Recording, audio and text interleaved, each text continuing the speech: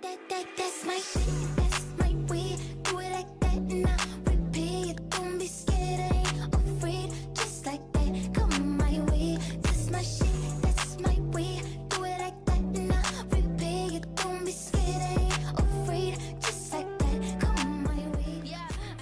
Welcome back, ladies and gentlemen. 24's podcast, the best video gaming and sports podcast on the entire internet.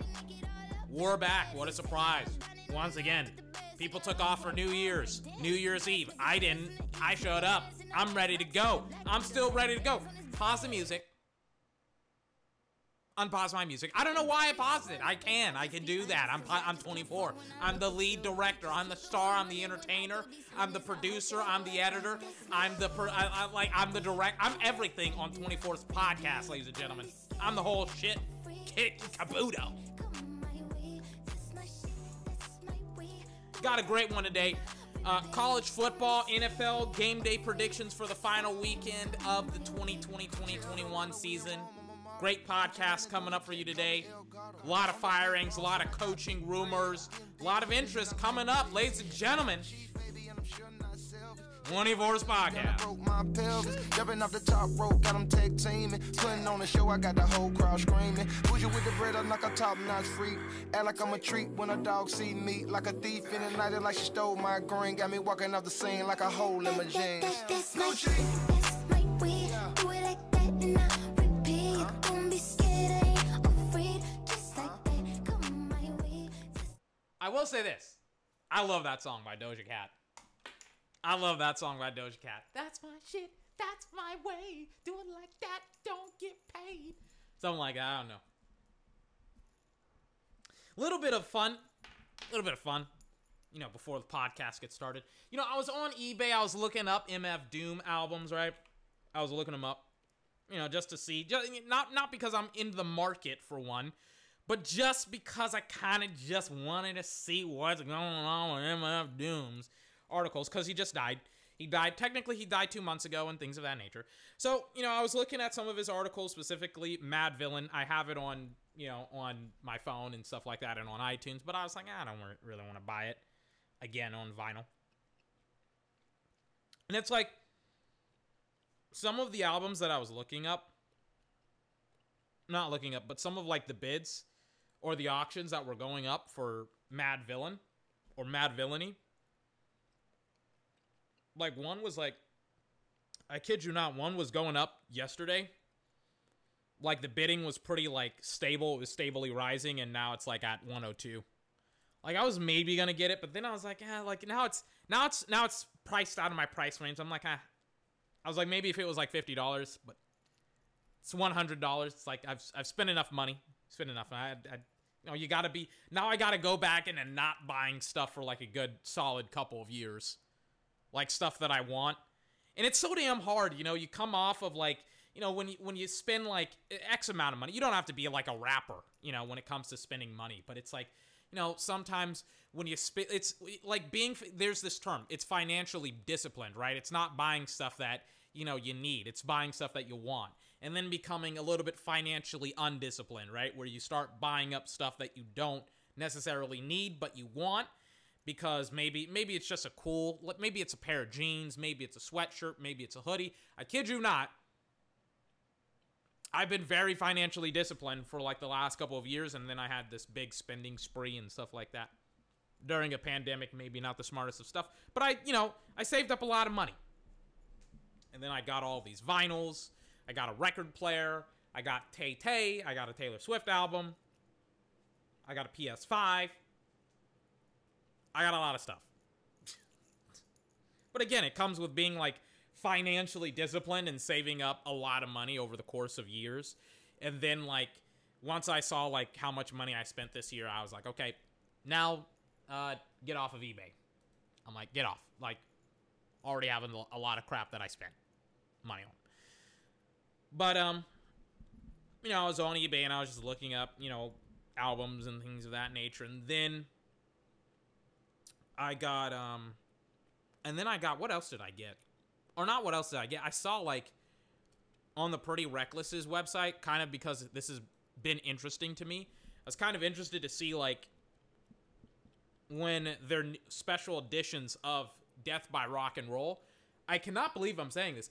Death by Rock and Roll, the Pretty Reckless's new album, is coming out next month. Cannot wait to get it.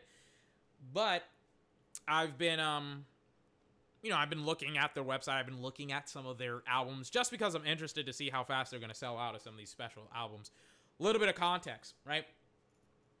I was, I was shocked and surprised. Maybe not shocked, but like a little bit surprised at the Pretty Reckless's newest album coming out. Like, I remember I learned about it like late last month, late in December, right? And that's because of my own stupidity and me not necessarily staying up to track or up to date with the Pretty Reckless. And they got a new album coming out next month, and I realized it. I was ironically enough looking at like something on eBay, or I think I was like looking at a Taylor Swift album. It was Folklore, which I also have been listening to a lot. And the Pretty Reckless, they had their newest album, be sold out of the special white edition, which it looks cool. I'm not gonna lie to you, it looks kind of cool. And I was surprised at it. I was like, this is fake, right? This is a photoshopped picture, right? I can't believe people are dumb enough to purchase this, or some idiot is dumb enough to put this on eBay. And no, I was the jackass. I was the moron. I didn't realize that the Pretty Reckless had a completely new album come out, and they have it on these special editions, these special colors: white, green, red, and blue. The white and the green they had like really, really limited quantities of. Like, they had 250 white vinyls, and then they had like they had like 500 green vinyls. And then for the blue, which is the edition I got, they had like 750. Then the red has like 1,500, right? So some of the vinyls are, like, regardless, the vinyls are, like, in pretty rare supplies. And on top of that, they're in specific colors. So it's not like you can get 1,500 white vinyls. You can only get 250, and they're already sold out. And I just kept on seeing them get sold out. And then I finally got mine, which is the blue one, which my favorite color is blue. You go into my room, you will see a whole lot of blue. I'm not going to lie to you. And I bought it in today. Like, I bought the blue vinyl, like, a couple of weeks ago. And I was wondering when it was going to sold out. It sold out today. I can't wait for the Pretty Reckless's newest album. You may be asking me, 24, why are we talking about this? It's something I'm interested in. That's why. I like music. I like records. I'm a bit of a music nerd, but not really. I'm not like, I'm not like somebody that knows everything about music or whatever. Let me take a swig of my iced tea.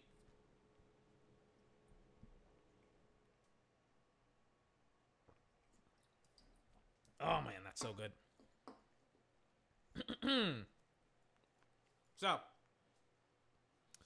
today, I was, what was I doing today? A whole lot of nothing. I was playing, like, Persona 4 Golden.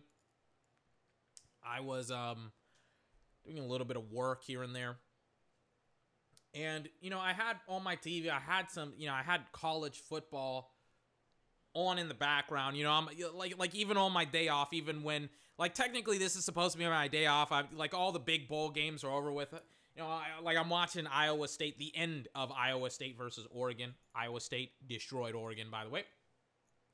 This is like Mike Golick's final, like, thing on ESPN or whatever that he's supposed to be doing. Next up is A&M versus North Carolina. That should be a mauling. North Carolina stands no shot. Doesn't have a chance. And, at halftime, and even during the game, there was breaking news. Breaking news alert. Breaking news alert. Todd Herman got fired today. Who is Todd Herman? Well, Todd Herman is the head coach of the illustrious, the average, the mediocre, the degenerate University of Texas football. He is the head coach of UT or Texas, however you want to call them, whatever you want to call them. Head coach of UT. Got fired today. Some people are like, well, why did Todd Herman get fired today? He played in 4 bowl tapes or something like that, or like something ridiculous like that. Hold on, I got a cough. And I keep hearing the same guy, right? On ESPN, they've essentially been, it's the exact same panel that's been on ESPN for like the last 6-7 hours talking about bowl games and things of that nature. They've been like, why did Todd Herman get fired?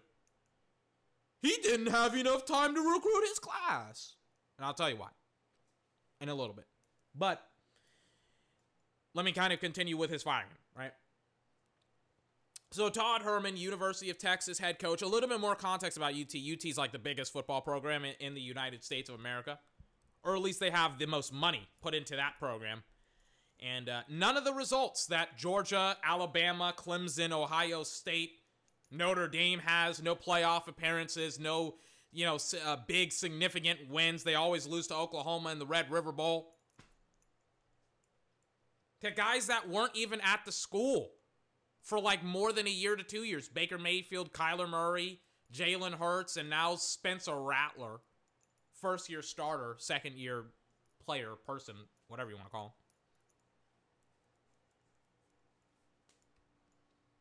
So yes, he's a good college coach. Doesn't belong at UT.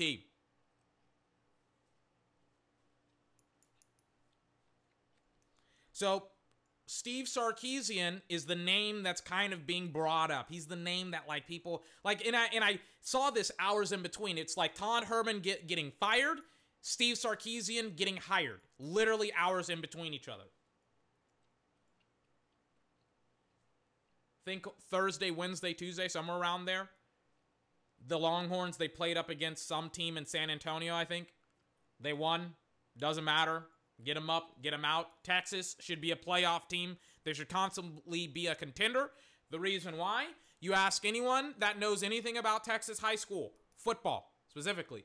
Texas has some of the best high school football players in the United States of America. We are Ohio in the South.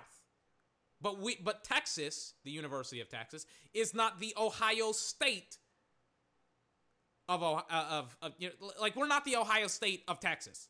Essentially meaning that all of the best prospects from Texas would go to Texas if everything goes according to plan. The reality is most of the best prospects in Texas, they've already figured it out. They've probably figured it out for like the last 20 plus years. Holy shit. This team kind of sucks. Nobody's playing here. This team sucks. We aren't going to win any football games here. This is not a great college program. Why would we want to play here when nobody wants to play here? So what happened is that you had this, and continue to have, this mass exodus of native-born Texas athletes not playing in the state of Texas, right? Makes no sense to most native Texans, except when you think about it, when you're like, wait a second, we suck as a program, right? Right? So now what's gone on with the state of Texas, and they're probably going to have another conversation about it. The panel right now, they're probably going to talk about Tom Herman, and I'll get on Todd Herman here in a little bit, but the concept with UT is that UT is essentially supposed to be one of the best college football programs in the United States. They're a laughingstock. First and foremost, they don't even play in the SEC. Because they can't. They would get demolished. They would get crushed. They should be playing in the SEC because they're a part of the South. I'm from Texas. I want to compete with the best. They would get laughed at if they competed in the SEC. They play in the Big 12. They still can't beat Oklahoma. They still can't beat any of the better players in that conference. And then on top of that, besides Sam Ehlinger, who's like, okay, they really haven't, and Colt McCoy, of course, they really haven't had a Longhorn quarterback in the last 10 plus years. Meanwhile, you got Oklahoma having 4 first-round draft picks in the last, 4 years. And yes, I think Jalen Hurts should have been a first-round draft pick as well. And yes, I think Spencer Rattler is going to be another first-round draft pick as well.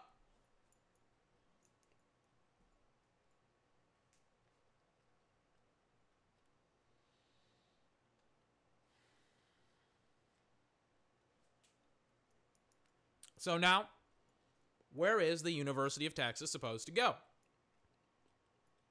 Enter in Steve Sarkisian, right? So you have the guys again talking about recruiting. You got to give Tom Herman some time to recruit.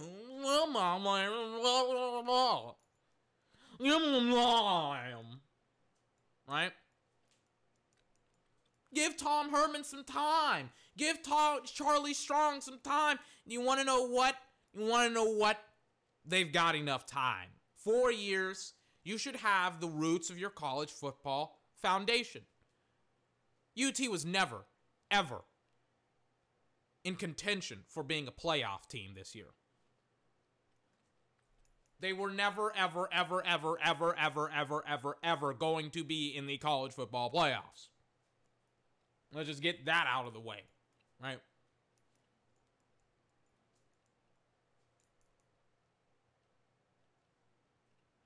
Secondly,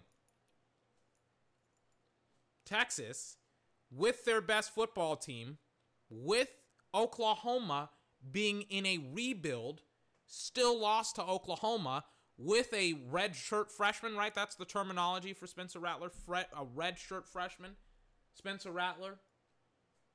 They still lost to Oklahoma again. With CeeDee Lamb gone. With Kenneth Murray gone. Neville Gallimore gone. Jalen Hurts gone. Trey Sermon gone. All these great, fantastic players. They found more players. All of their players gone. Still lost. Wasn't in contention for the playoffs. Didn't even play Big 12 game. Right? Significantly below the expectations set for the University of Texas.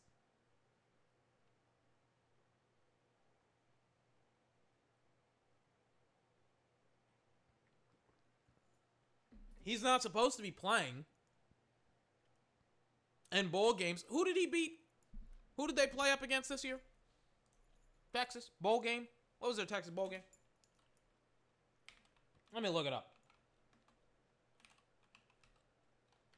What was it? Who did they play up against?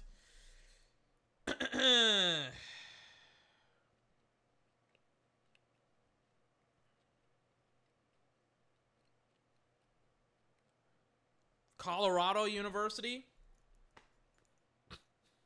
I didn't even know that. And I watched like part of the game. I couldn't even remember who they played up against. I was like, who did they play up against? Right? Not going up against high-level competition. It's not like Oklahoma, right? It's not like let's swap. Right? Oklahoma goes up against Colorado University. What do you think happens? Colorado University still gets destroyed. Right? Let's swap it again. The Florida Gators go up against University of Texas. Who do you think wins?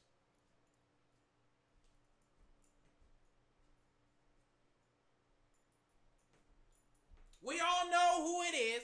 Florida, obviously. Point being, right? When we talk about UT, when we talk about Oklahoma, when we talk about top-tier football programs that have a lot of boosters, that have a lot of money invested in them, you can't figure out a way to get players in your own state when your state is a great breeding ground for football players. The perfect example of Todd Herm, whatever his name is, perfect example of him as a recruiter not being able to recruit players. Marvin Mims decommitting to the University of Texas.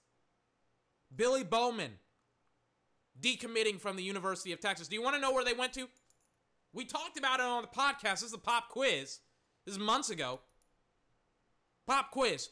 Where did Billy Bowman and Marvin Mims, two decommits from the University of Texas, go to? By the way, significance of those two players from Texas decommitting from Texas, the significance of it is that they're wide receivers. Do you want to know where they went to? Want to know where two great wide receivers went to? They went upstairs to Oklahoma. Not OSU, OU. And by OSU, I don't mean Oklahoma State. I mean Not Oklahoma. Damn it. Ohio State University.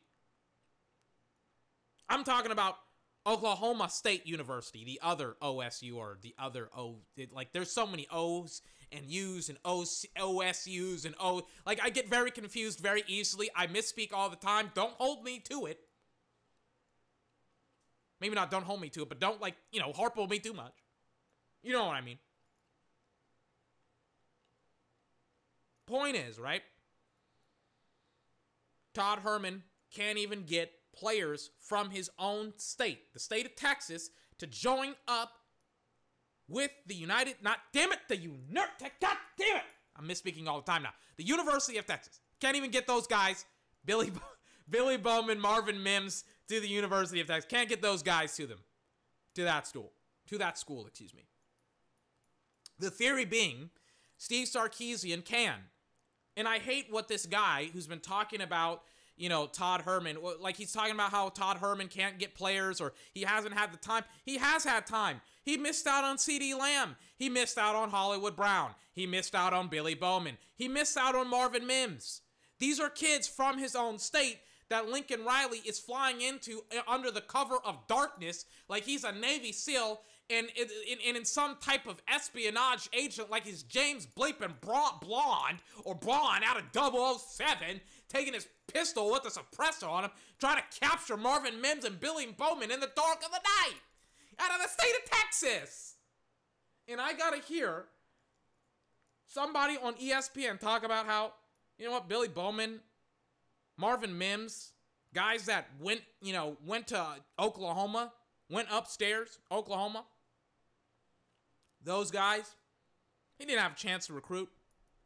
He didn't have a chance to get his guys, even though he's going to have, I think, a first-round offensive lineman. He's going to have a first-round defensive lineman. And on top of that, last year, he had Devin Duvernay and like one or two more players that are NFL players right now. Connor Williams as well. He's had those guys.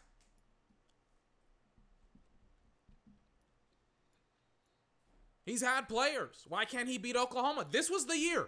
I heard relatives. I heard people that went to UT. That graduated UT. Friends from high school.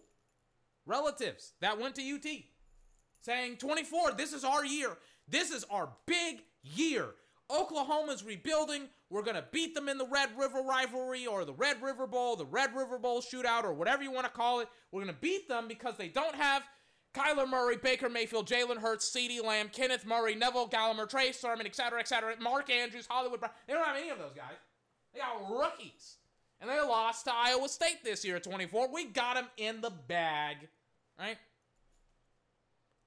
Doors wide open for UT. All we got to do is just step in. They couldn't even do that. They got smoked in the Red River rivalry. And on top of that, Oklahoma benched Spencer Rattler for like 2 quarters, or technically it was like in the second quarter, I think. And then they brought him back out for the second half, and they beat the dog out of UT.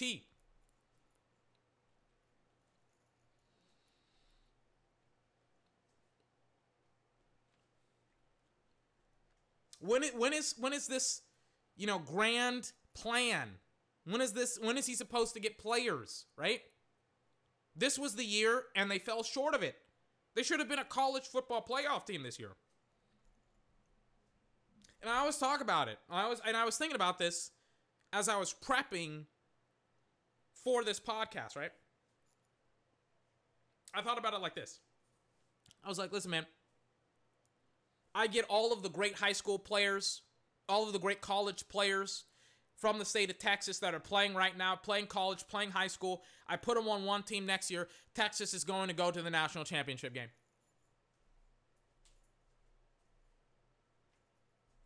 I put them on the University of Texas football team. I put all those guys, all those great football players from UT, not from UT, from the state of Texas, on the University of Texas's football team. And do you know what happens? They all go to the national championship game. I can't guarantee that they're going to win. Can't guarantee they're going to win. But they're going to make a lot of noise in the regular season. They're going to dominate certain teams. They're going to destroy certain teams. Right? They're going to beat the dog out of people. There's way too, and I keep talking about it, way too many recruits don't want to go to UT. Way too. I don't know what they're selling dudes on at UT.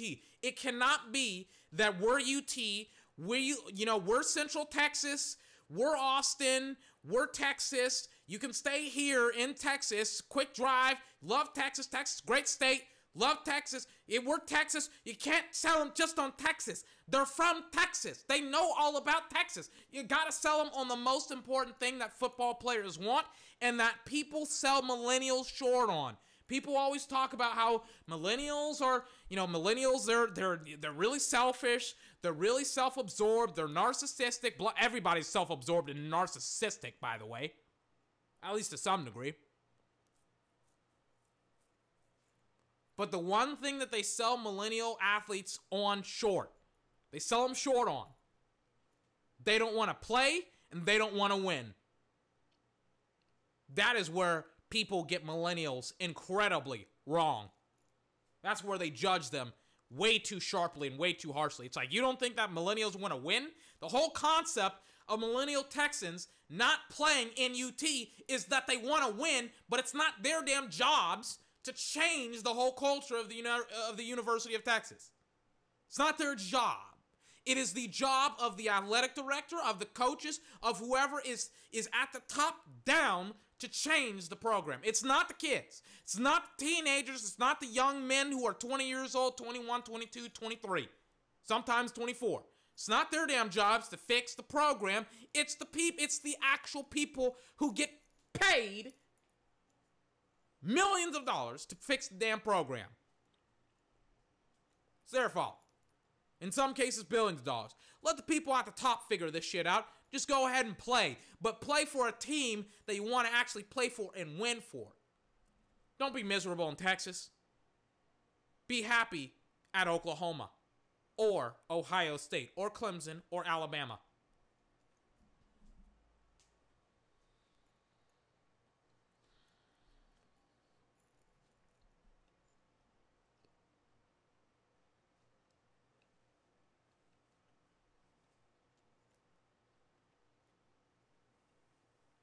Enter Steve Sarkisian.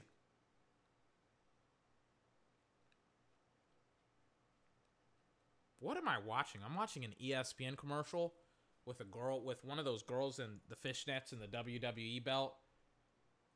The red-haired one with the braids in her hair.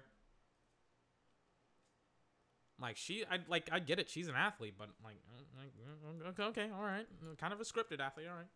Hold on, let me take a swig.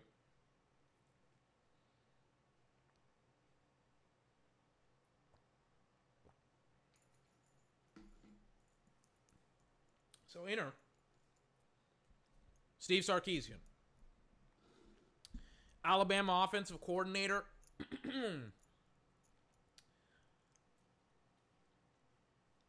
He was the only Alabama coach or head coach or coach that filled in for head coach because Nick Saban contracted the coronavirus this year. He beat it, luckily. Steve Sarkisian came in and he said, hey, it's my turn. I got to roll. I got to play. Technically, coach. And he did. And Alabama won and succeeded against I don't know who they played up against, but the game wasn't close. It was one of their 50-point blowout victories. Wasn't even close. Played, won, wasn't even close. And now you have him at the University of Texas. And you want to know what he can sell all of the recruits on? A winning culture. Now, I am not the type of person to be like, well, this coach from this specific coaching tree can essentially change the culture completely and become the next great Nick. I'm not one of the people that's like, you know what? If we get this guy from this coaching tree, he can be this and this for this. No, he can't. But can Steve Sarkisian sell them on, hey, like, guys, we're gonna go out there and we're gonna win football games? Can he sell them on that? Oh, yes, he can. And more importantly, I love what he did at Alabama. I loved his play calling, his ability, specifically, to set things up in the passing game via his play calling, his ability to utilize the quarterback position and to develop pocket passers who understand how to break down defenses and have all of these interesting option routes. Like, it's going to be a little bit of some growing pains in the state of Texas. I'm not going to lie to you. He may not get fully engaged until his second year, right? That may be the reality of the situation. You may not see UT become what they should be until his second, maybe third year in the league.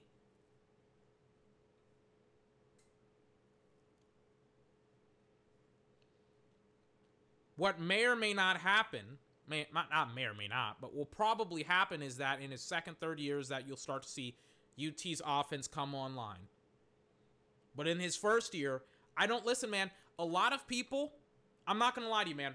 A lot of people, they don't work as hard as they should, right? Not going to lie to you. Like, a lot of people talk about how, I don't know how Todd Herman allowed Billy Bowman and Marvin Mims to get out from under Texas. I really don't. I don't understand that. I have no idea how that happens. I really, really don't. Not to mention CeeDee Lamb, Jalen Hurts. Like, CeeDee Lamb was, at his time, was one of the best Texas wide receivers in the state of Texas's history. And then Marvin Mims, and then Billy Bowman. I don't get it.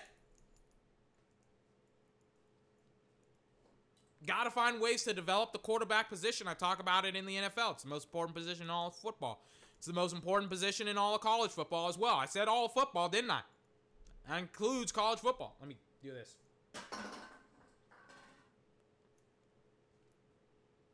So Steve Sarkisian can sell recruits on, hey, we're going to win.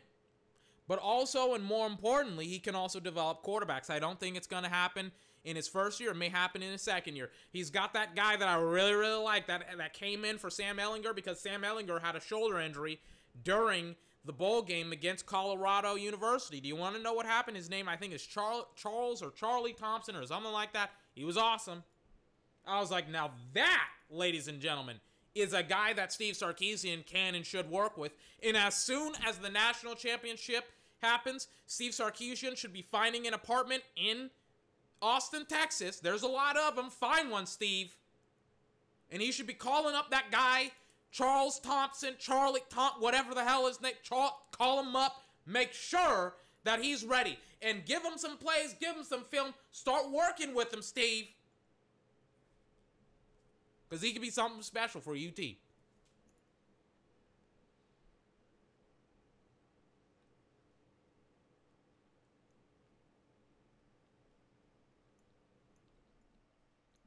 So that's a 30-minute diatribe on the drama that's surrounding the University of Texas. And see, I really, really like Steve Sarkisian. Let me tell you something. I haven't spoken a lot about him.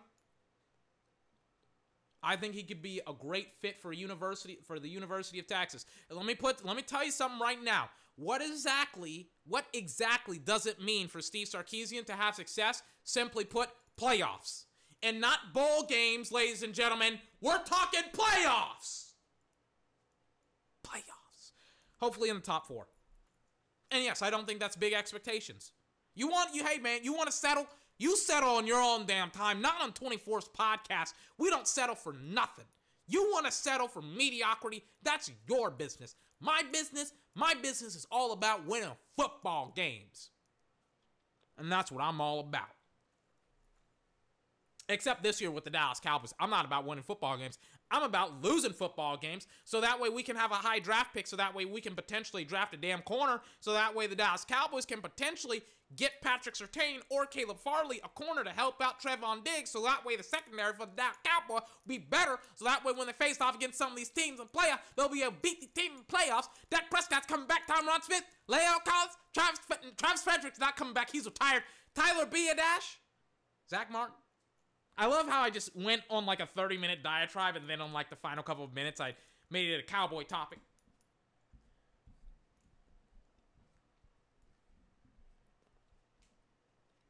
But yeah, Steve Sarkisian was kind of circling back. Steve Sarkisian, stay on track, 24. Don't get distracted. Steve Sarkisian. Really, really awesome hire by the University of Texas. And when I saw his name up, I was like, hold on a minute. Woo, baby. And the thing is, I saw Joel Klatt say, I think on Friday that apparently Steve Sarkisian had already agreed to become the head coach of Alabama, which I was like, that's BS, Joel. That's BS. Obviously, it is now because he's not at Alabama anymore. Technically, he is up until, Alabama wins the national championship. But after that, he's gone. Gone to UT. And I will watch a lot more UT football than I watched this year. I'm not gonna lie to you. I watched a lot of UT football, but I'm gonna have to watch some more. I'm gonna watch some more. Hopefully he's already... Is recruiting season over with? Yeah, I think so. So again, a year. But we'll see.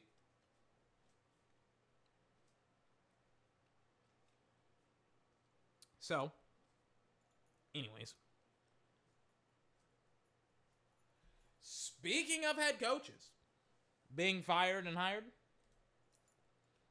a lot of head coaching turnaround has been going on in the last couple of hours. Ian Rappaport, Tom Pelissero reporting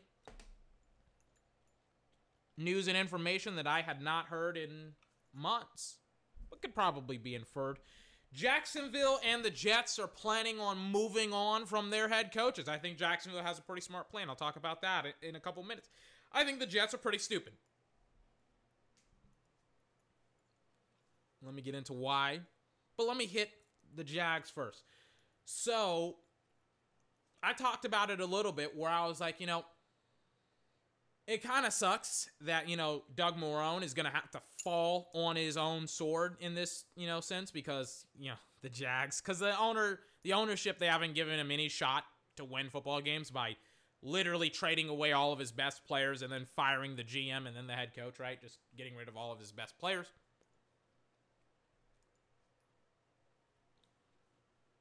So it's literally, they're being set up for failure.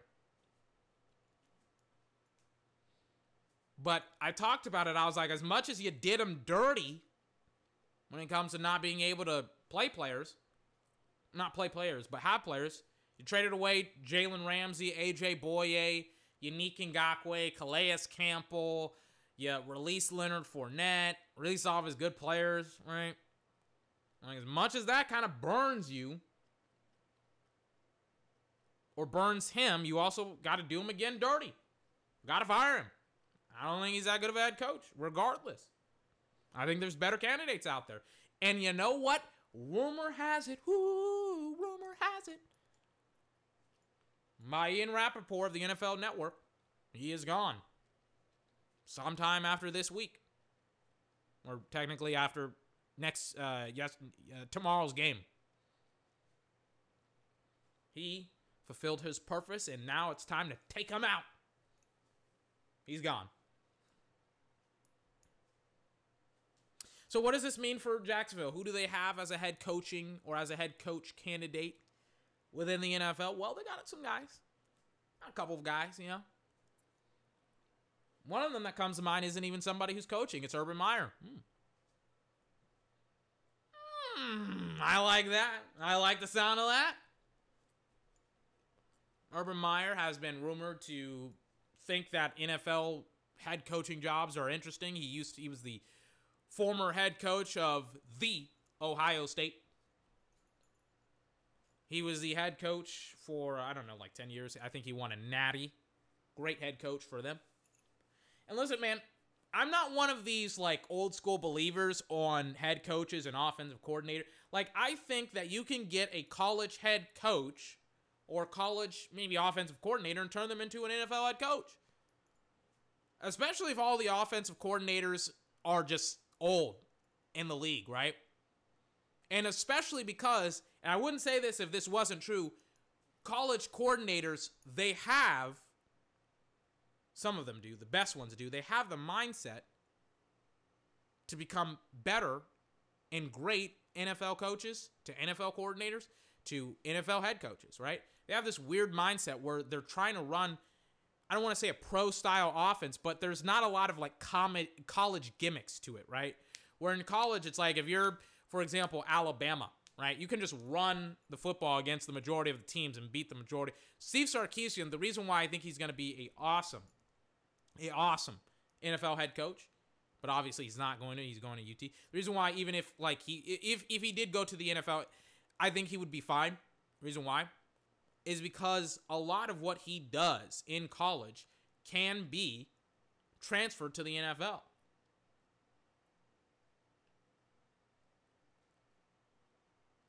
Obviously not everything, but a lot of the concepts that he runs at Alabama can definitely be transferred to the NFL. It's a spread offense that's dominating the NFL right now. At least the concepts are spread offenses and things of that nature. With a focus on run, maybe not a focus, but with an attention to running the football. What does that mean? It's a bad way to essentially describe, essentially showing that you can run the ball without actually relying too heavily on it and just constantly running it. A Notre Dame player, I forgot, the linebacker for Notre Dame, I was watching the hype-up video. He described it as it's window dressing. And it is. It's similar. It's very, very simple concepts, but a lot of window dressing. It's a lot of, hey, we're going to have Devontae Smith go up and block for a tight end on a screenplay on one play, but on that same play, on that same read, he's going to chip and then run a slant. Right? It's concepts like that. It's like, oh, yeah, that'll fly in the NFL. Maybe not all the time, but it'll fly.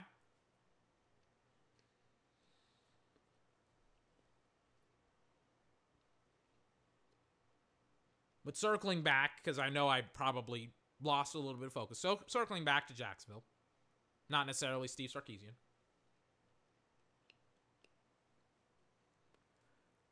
But Jacksonville, they're talking about Urban Meyer. I think Urban Meyer can have a nice transition to the NFL. I think he's going to struggle for the first couple of years because, I mean, remember, he's been out of coaching for the last couple of years. But yes, like, Urban Meyer in Jacksonville with the number 1 overall pick and getting Trevor Lawrence, I think will work out beautifully for the Jacksonville Jaguars. Now, how well? We'll see. We'll see. I mean, first they got to fire Doug Marrone, and then they got to hire Urban Meyer, and then they got to draft Trevor Lawrence. So we'll see what happens going forward from here. When it comes to, obviously, the Jacksonville Jaguars and Doug Marrone and Urban Meyer and things of that nature. Now let's get on to the idiots of the league, and I'll cover the Jets more in a little bit. First, give me like 2 seconds. Hold on. I'll put on some Doja. I'll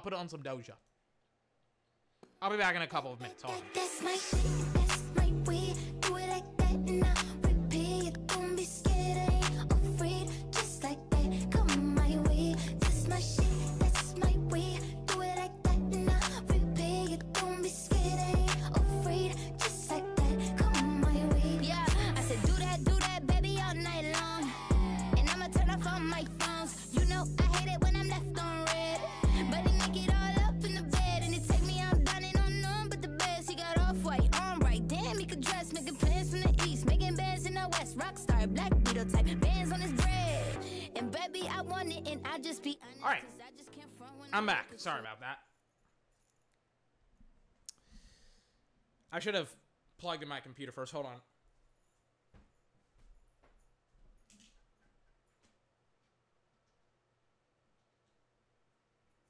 Before I came back.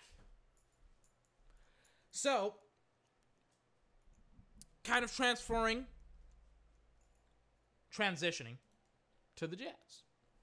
So, I've been waiting for confirmation because, I didn't want to speculate and be like the Jets are firing their head coach without somebody coming out and saying the Jets are firing their head coach. Hold on. Sorry about that. I didn't want to speculate, but it was pretty obvious that Adam Gase was terrible. But I also didn't hear anything for months on end, and then it was like, oh wait, on the same day that the Jags are talking about firing their head coach, Doug Marrone, Jets are also going to fire their head coach, Adam Gase. The Jets are expected to part. This is straight from the article.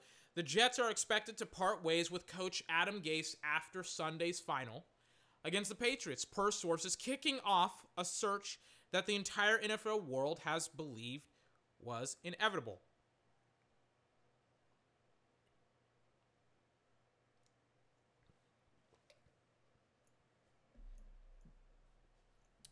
I just took a deep gulp of my Powerade. Among the candidates who are slated to be considered are Chiefs offensive coordinator Eric Bieniemy.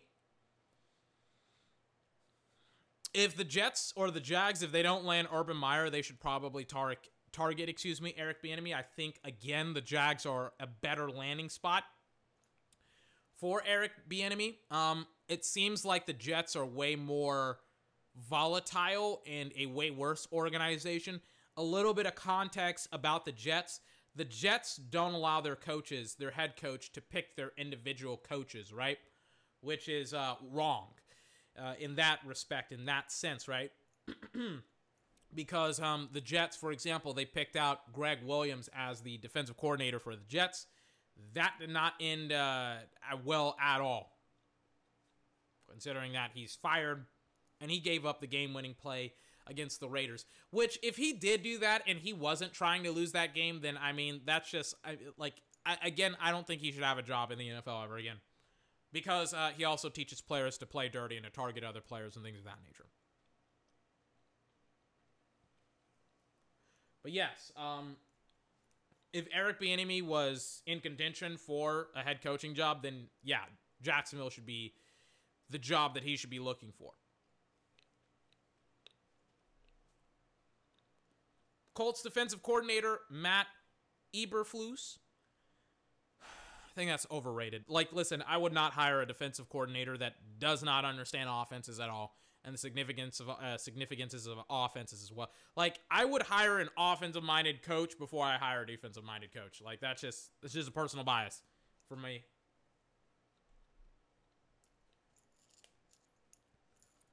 But I do know that Matt Eberflus is to be honest with you, he may be a better defensive mind right now in the modern day than Mike Zimmer, considering what he did with Xavier Rhodes and how better Xavier Rhodes is playing. Because everybody, including myself, thought Xavier Rhodes was washed, and then he gets to Eberflus's defense, and then Eberflus's defense is way better with Xavier Rhodes in it than, with Mike Zimmer. And obviously, there's a lot of talent on that defense. Not just Xavier Rhodes, Darius Leonard, DeForest Buckner. They got some players.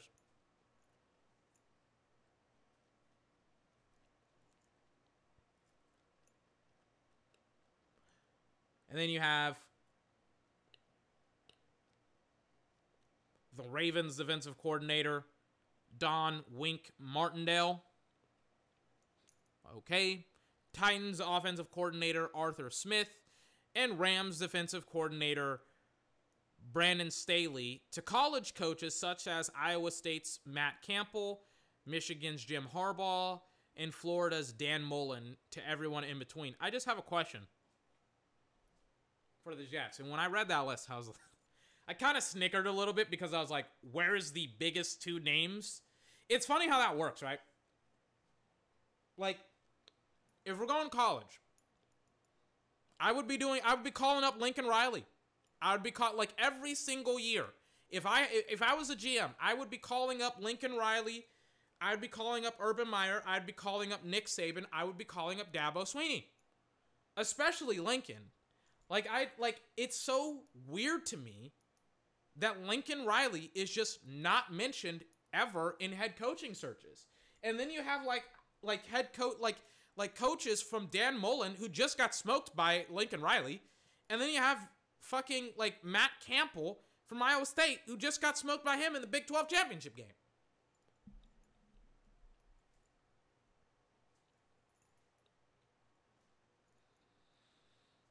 I mean, he's there. He's one of the best offensive minds in the NFL, and people are like, we're not going to acknowledge that that's the case.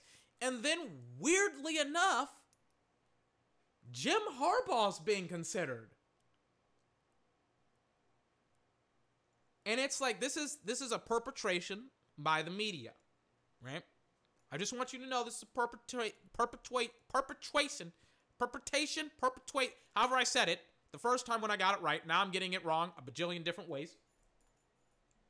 But whatever I said is correct, right? This is a infatuation. And I'm changing up what I'm describing now. An infatuation with Jim Harbaugh in the media. Way too many people in the media love Jim Harbaugh. I have no idea why. I don't get it.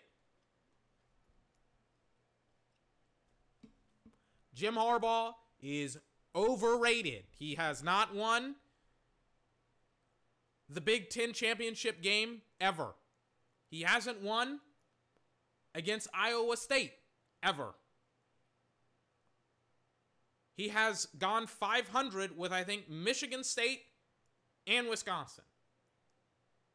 Let alone being a top-ranked team that has gone to the playoffs. He has been a top-ranked team. He just has not gone to the playoffs because when he is a top-ranked team, he loses that ranking as a top-ranked team.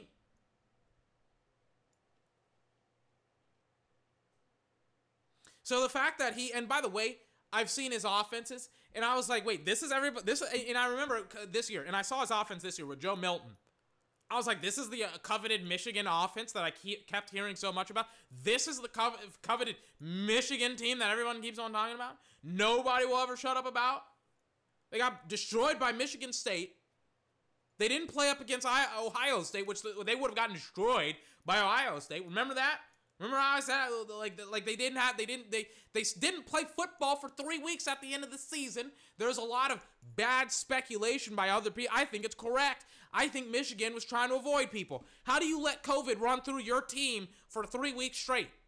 It would be different if you missed one team 1 week. They didn't play up against Iowa State. The Big Ten tried to reschedule Michigan so that way they could play because Michigan said they wanted to play. And you want to know what happened? Michigan didn't play for the majority of the month of December. They dodged Iowa State at the end of the season. They didn't even let it get to Thursday. They said the game is off by Tuesday. We can't play. We have way too many COVID positive patients. They said the same thing against Ohio State. They said it again the week before that.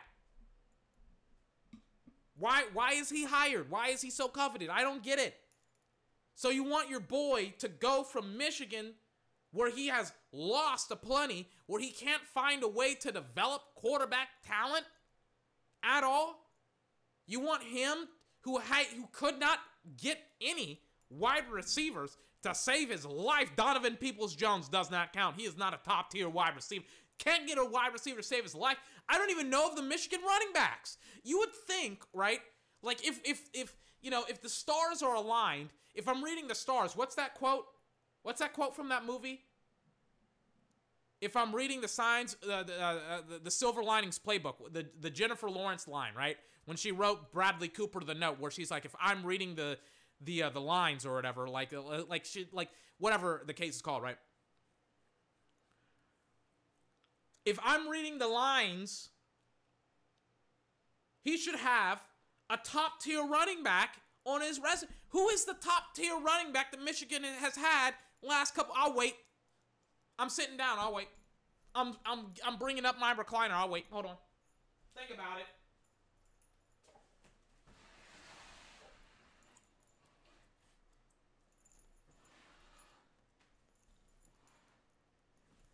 And just so we're clear on the fact, it's pretty easy to tell and define top-tier running back, top-tier players based on where they go in the NFL draft, right? It's pretty easy. Who's the top-tier running back? Running back is a pretty easy position to evaluate. Look at how he plays on film. Look at his numbers. That's it. Sometimes statistics can't give you the full story. Sometimes tape can't give you the full story. But you literally have to watch a little bit of Najee Harris and a little bit of Austin Etienne and then look at their numbers. They're gargantuan numbers. And you're like, oh, yeah, they're first-round draft picks. Let me pull it up for you. Let me do both Najee Harris and Austin Etienne.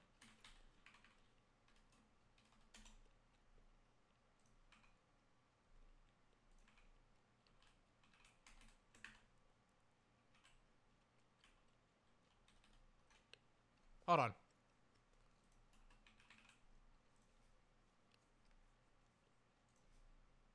It's like taking me forever to type in both of them.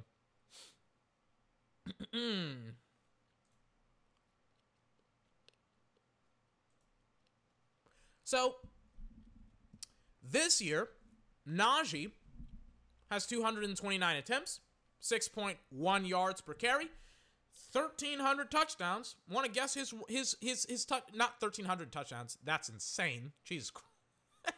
1,300, that's insane. Oh my. 1,300 yards, I apologize, which is significantly above average. 24 touchdowns. Damn good number, Najee. Go ahead, Najee. 24, he's a first-round draft pick. Austin Etienne, his numbers are down. But, I mean, let me tell you something. His numbers aren't down significantly. He is still a very efficient football player. 168 attempts, 914 yards. Not a 1,000-yard rusher, but check this out. 14 touchdowns, 5.4 yards per carry. That, ladies and gentlemen, is a first-round draft pick.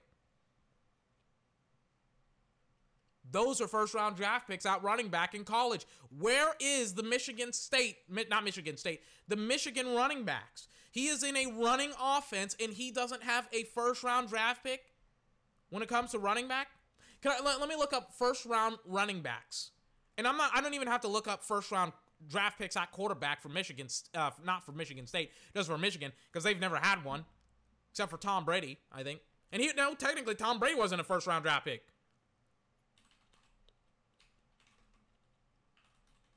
Let me just type in running backs drafted. Let's see where they went.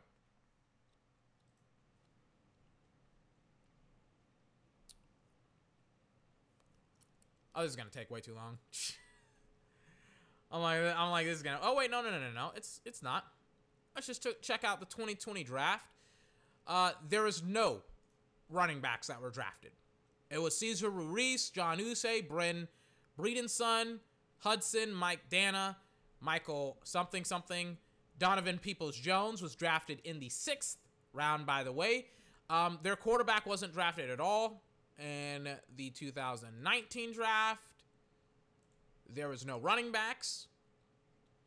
There was only two players out of Michigan that were drafted, by the way, in 2018.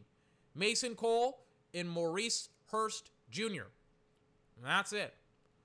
Running backs. Has he seriously not had a running back in his tenure?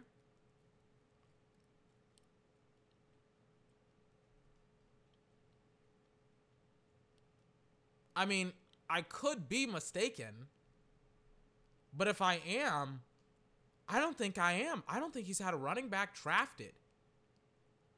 Oh my God.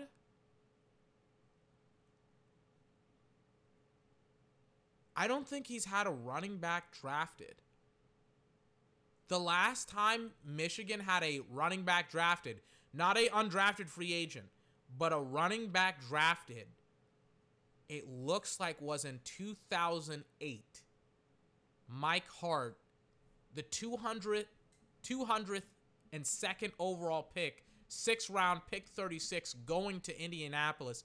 That was the last time they had a running back drafted.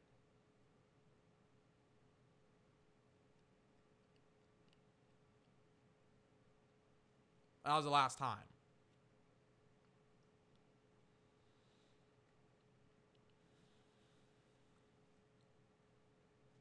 So let me like put that in proper context, just in case if you haven't had that put in proper context, right? So Nick Saban is a defensive backs coach. That is his specialty. That is the thing that he specializes in. That would be like him not having any defensive backs be drafted.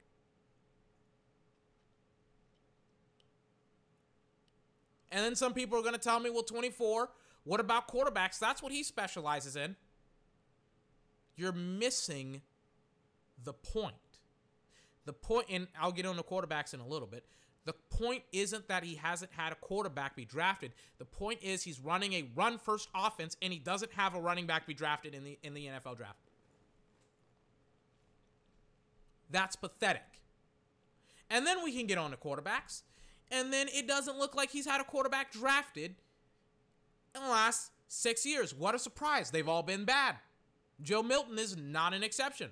Let me also look up what Joel Klatt said about Joe Milton this year. I was like, because I was so confused about like what not confused, but I was weirded out by how high he had Joe Milton. Like, it was abominable to me. I saw Michigan play, I think, like twice this year. And I was like, Joe Milton is not as good as Joel Klatt thinks he is. Hold on, let me find it. Spelled Joel wrong. Hold on.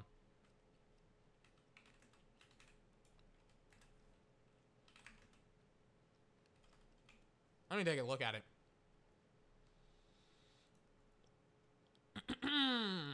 Let me find him on Colin's show.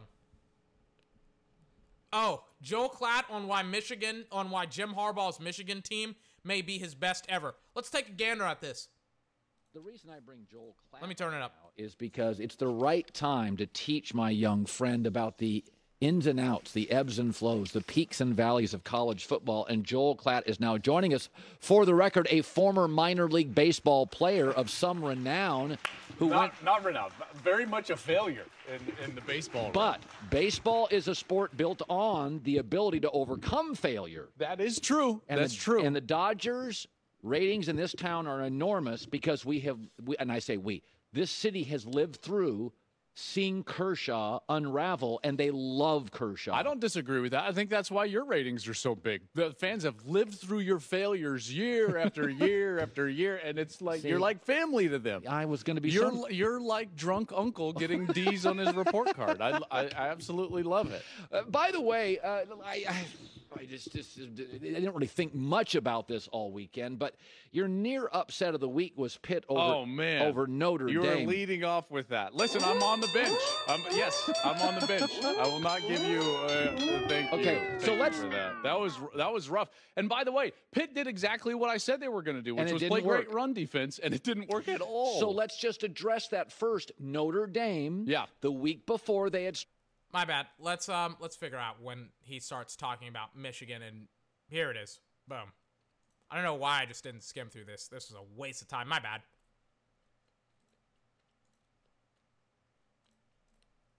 An opponent that can actually test them, and they thought they were going to get that in Miami, and they walked out there and just crushed Miami. Something tells me that we're in for a game like that against Notre Dame. Like Clemson is just like. Oh, he's still talking about Notre Dame. Okay. Good. But Ohio State is more committed. They'll fire coaches more quickly. Brady Hoke wouldn't have lasted a 4-game losing streak. No. And I think Harbaugh, given that, they're a 9.5-win program to a 10-win program, and he's right on track, and I think he's done a very good job. I'll go a step further. He has done a good job. And listen, he's going to draw the lion's share of the criticism because there was so much focus on Jim and the antics and the pants and, although he changed to blue, which is interesting, right? So he's changed things up. Here's one thing to really understand about Jim Harbaugh. He's just now adjusting. And this adjustment has been a little bit late, although if it comes to fruition, watch out. Because in college football, you can't win at the top end unless you can score 35 points against a really good team. Okay? You just can't. That's the sport now. That's the sport now, right? And Bama has had to adjust, and we've talked about it, right? Nick Saban has had to adjust offensively, 35, 40 points in big games. Ryan Day goes to Ohio State. Guess what you have to do against Ohio State now? You can't beat them with Don Brown's defense. You can't just out-defense them and tough them and win the game. They came close a few years ago, remember, and they had that overtime game. But then what happened? Ryan Day steps foot in Columbus, Ohio, and guess what happens to that offense? Goes through the roof. Now what do you have to do to beat Ohio State? If you're Michigan, score. You've got to be able to score, and they haven't been able to even come close to the offensive efficiency. And what I saw last week from Michigan was here we go. Was the corner being turned offensively. Joe Milton, their quarterback, is an incredibly talented guy. He's huge, first of all. He's got a quick release, one of the strongest arms that I've seen in college football in the last 4 or 5 years, stronger than Josh Allen or even Herbert. So a little bit of context about Josh Allen and Justin Herbert, specifically with Josh Allen. Josh Allen is some people think Josh Allen has as big of an arm as Patrick Mahomes, potentially even bigger. This, by the way, was I think, Tuesday. Nope, this is 3 days before Michigan would play Michigan State and get absolutely destroyed by Michigan State. Maybe not destroyed, but would lose 27-24 against Michigan State with this quarterback and Joe Milton. And I remember watching this game, and I was like, this is Michigan? Michigan sucks. This is what I'm talking about, with, like, the media forming their own narrative about John Harbaugh, or Jim Harbaugh. John Harbaugh is the Ravens head coach. Jim Harbaugh, talking about how Jim Harbaugh is a great head coach. Talking about how their players are just fantastic. It's like, then why can't Joe Milton beat Michigan? Big arm, like Josh Allen, can't beat Michigan State. Throws absolute lasers. He can run it pretty well. And here's the other part.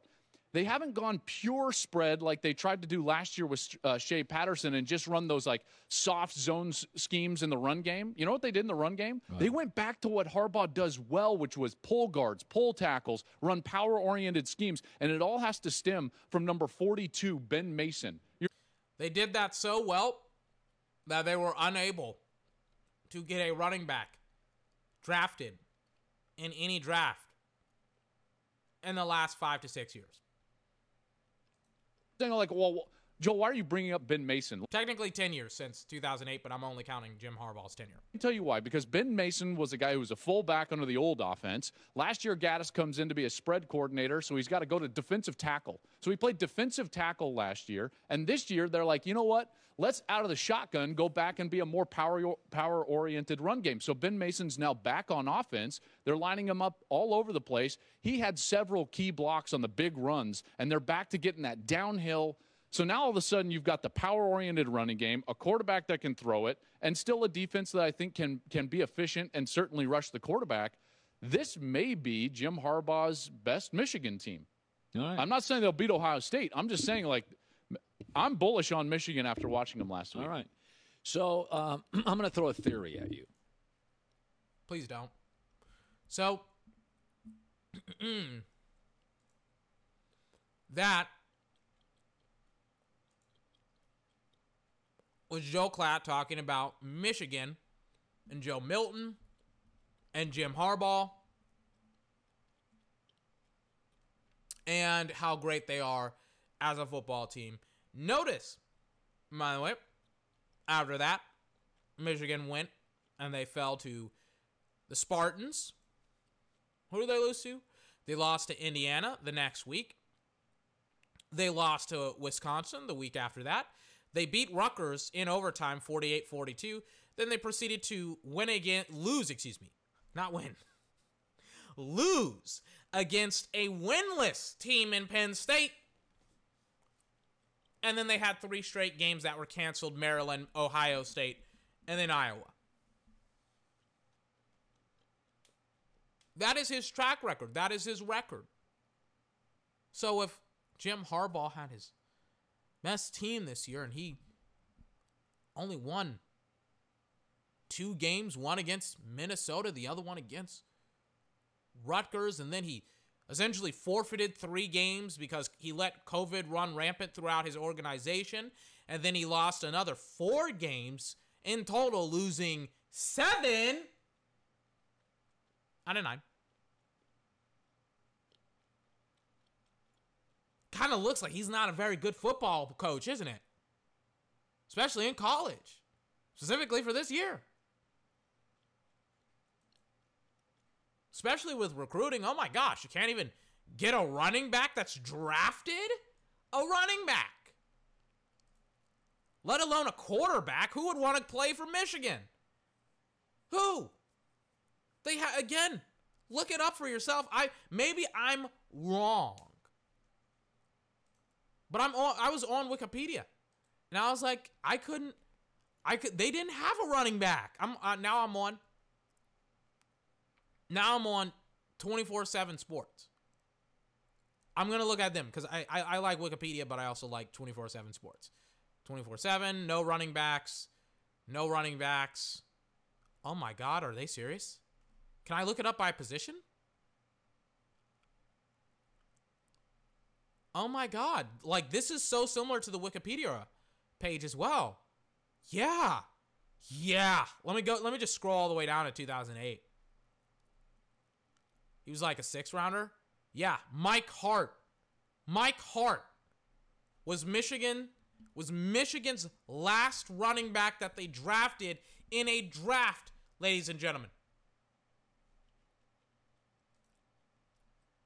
And the Jets have the audacity to put Jim Harbaugh's name on the short list of head coach. Remember how this whole conversation got started? This whole conversation about Jim Harbaugh in Michigan State got started because the Jets have him on a short list of coaches instead of Lincoln Riley. I got a burp. Excuse me. Instead of Lincoln Riley as a potential candidate for the head coaching job in New York in the Jets, for the Jets. They're like, we got to get Jim Harbaugh because he's a failure in Michigan and everybody in the media loves him and everybody in the media will love him and nobody will want him fired except those stupid Jets fans that called for Adam Gase's firing a year before everybody else in the media did, including Colin Cowherd.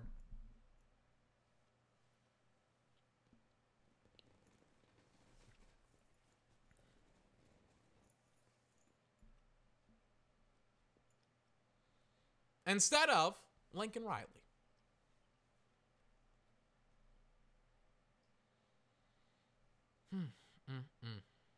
I'm telling you, man. If I am Trevor Lawrence, I am still hoping and praying to God that I get drafted by the Jacksonville Jaguars.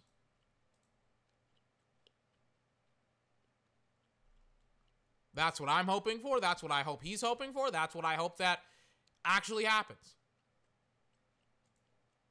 I may cry grown man tears if he does not get drafted by the Jags. Speaking of Trevor Lawrence, everybody is losing their fucking minds about Trevor Lawrence. And I talked about it on last night's podcast. I was like, don't lose your mind. Don't get faked out by the okie doke. Don't make the same mistake people have made for the last month. Everybody was now down on Justin Fields. I was not. I said he's one of the best college football players this year. I didn't overreact. I was like, this is fine. This is fine. He's had a couple of bad games. He's had a couple of bad stretches. He's still one of the best college football players in college. I'm not going to take the okie doke. I'm not going to panic. I'm not going to freak out. I'm going to stand pat. Some people lost their minds. Some people were like, throw him out. He's bad. Zach Wilson, he's in. How stupid do they look now?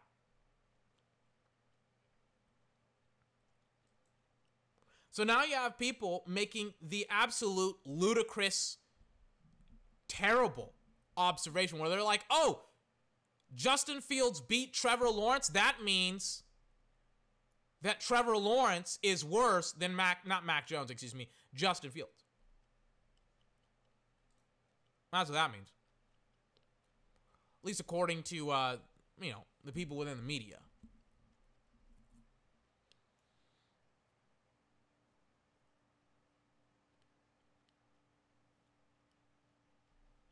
And it happened again. People got okey-doked. Specifically, somebody within the Jets organization, they're trying to actually make an argument about how the Jets are better off with the second overall draft pick, drafting Justin Fields over Trevor Lawrence. Here it is. It's on the it's on the JetsXFactor.com. The article headline is called "The Sugar Bowl Could Not Have Turned Out Better for the New York Jets." Huh? What? And they have a picture of Justin Fields and Trevor Lawrence and Zach Wilson and Sam Darnold. It's by the author Robbie Sabo. reason why I mentioned his name is I'll talk about him in a couple minutes. Robbie Sabo. Tagline or main, like, first sentence. I don't know what the proper term is when it comes to, like, the first sentence. The tagline, I guess, for the article is, the Sugar Bowl could not have worked out better for Joe Douglas and the New York Jets' future. Suddenly, the number 2 pick is loaded. What? Loaded for who? Exactly. Loaded for you? You're not trading down in the draft. If you think you're first and foremost, if you think you're trading down in the draft to get more draft picks, that is stupid. Sam Darnold has been an absolute failure in the NFL. Let's just get that straight away. Let me pull up Jeff Kavanaugh. He had a fantastic quote, pretty much embodies everything that I think about quarterbacks in the NFL that struggle but can't necessarily get, not struggle, but that are on bad teams but can't necessarily get over those bad teams. Let me find it out. It was a clip that I accidentally played either yesterday or the day before. I had to delete Fridays today's Saturday. Yesterday was Friday. I had to delete Thursday's podcast. Let me pull it up for you. Not the podcast, the clip here. Let me pull up what Jeff Kavanaugh perfectly articulates about how you have quarterbacks in this league, players in this league that struggle on bad teams, and like essentially, like Jamal Adams is a perfect example. Jamal Adams was one of the best safeties in the league. Didn't struggle with the Jets. Like, it was obvious that he was the best. Didn't struggle. Sam Darnold, not the same case, right? Even though he plays the quarterback position, which is much more reliant on other players in the safety position, still incredibly bad. Here's Jeff Kavanaugh talking about Sam Darnold and the New York Jets' future with him. You can have thought whatever you thought about Sam Darnold, but I think that good quarterbacks in shit situations play okay-ish, not awful. No. Right? And I'll let him expunge a little bit more about it if he does. I think you have 3 years of evidence that, yes, the situation sucks and the coaching probably sucks, but he hasn't risen above it in any way, shape, or form. I'm picking my next guy. I'm not going into year 4 and creeping up on the 5th-year option with a guy that's shown nothing. Darnold's been one of the worst quarterbacks in football. I'm not trying to hang on. Maybe it does work with a change of scenery, but I wouldn't bet on it. All right. Let me pull up his numbers for you. Let me pull up his numbers. Sam Darnold. Let's look up his NFL numbers, right? In the NFL, he has thrown for 7,800 yards, which for a third-year player, he should have somewhere close to 10,000. He's missing 3,000 yards. Some would say it's because of his rookie year. He hasn't thrown for 4,000 yards in a passing offense, in a passing league. He has 8 touchdowns, 9 interceptions, a 72.3 passer rating, 1,900 yards, 58.8% completion percentage. Ladies, what is going on? Last year he was okay. 19 touchdowns, 13 interceptions. His completion percentage was okay. Every other statistic was terrible. 84.3 passer rating, 3,000 yards. Those are all terrible. Except for his passer rating, his completion percentage. He has completed below average completion percentage in every single year except for his sophomore year in the NFL. That's terrible. That's god awful. Not to mention his many performances where it's just like, even though he beat the Jets, he played terribly. 2 touchdowns, right? 175 yards. 50% completion percentage and 87.4 passer rating. That's not good, ladies and gentlemen. Not at this league. That is fucking terrible. That was my fingers that were cracking against my chair.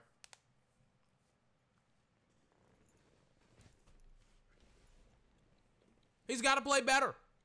He has not played better. He has been in Jeff Kavanaugh's own words, he has been the worst quarterback or one of the worst quarterbacks in the entire sport.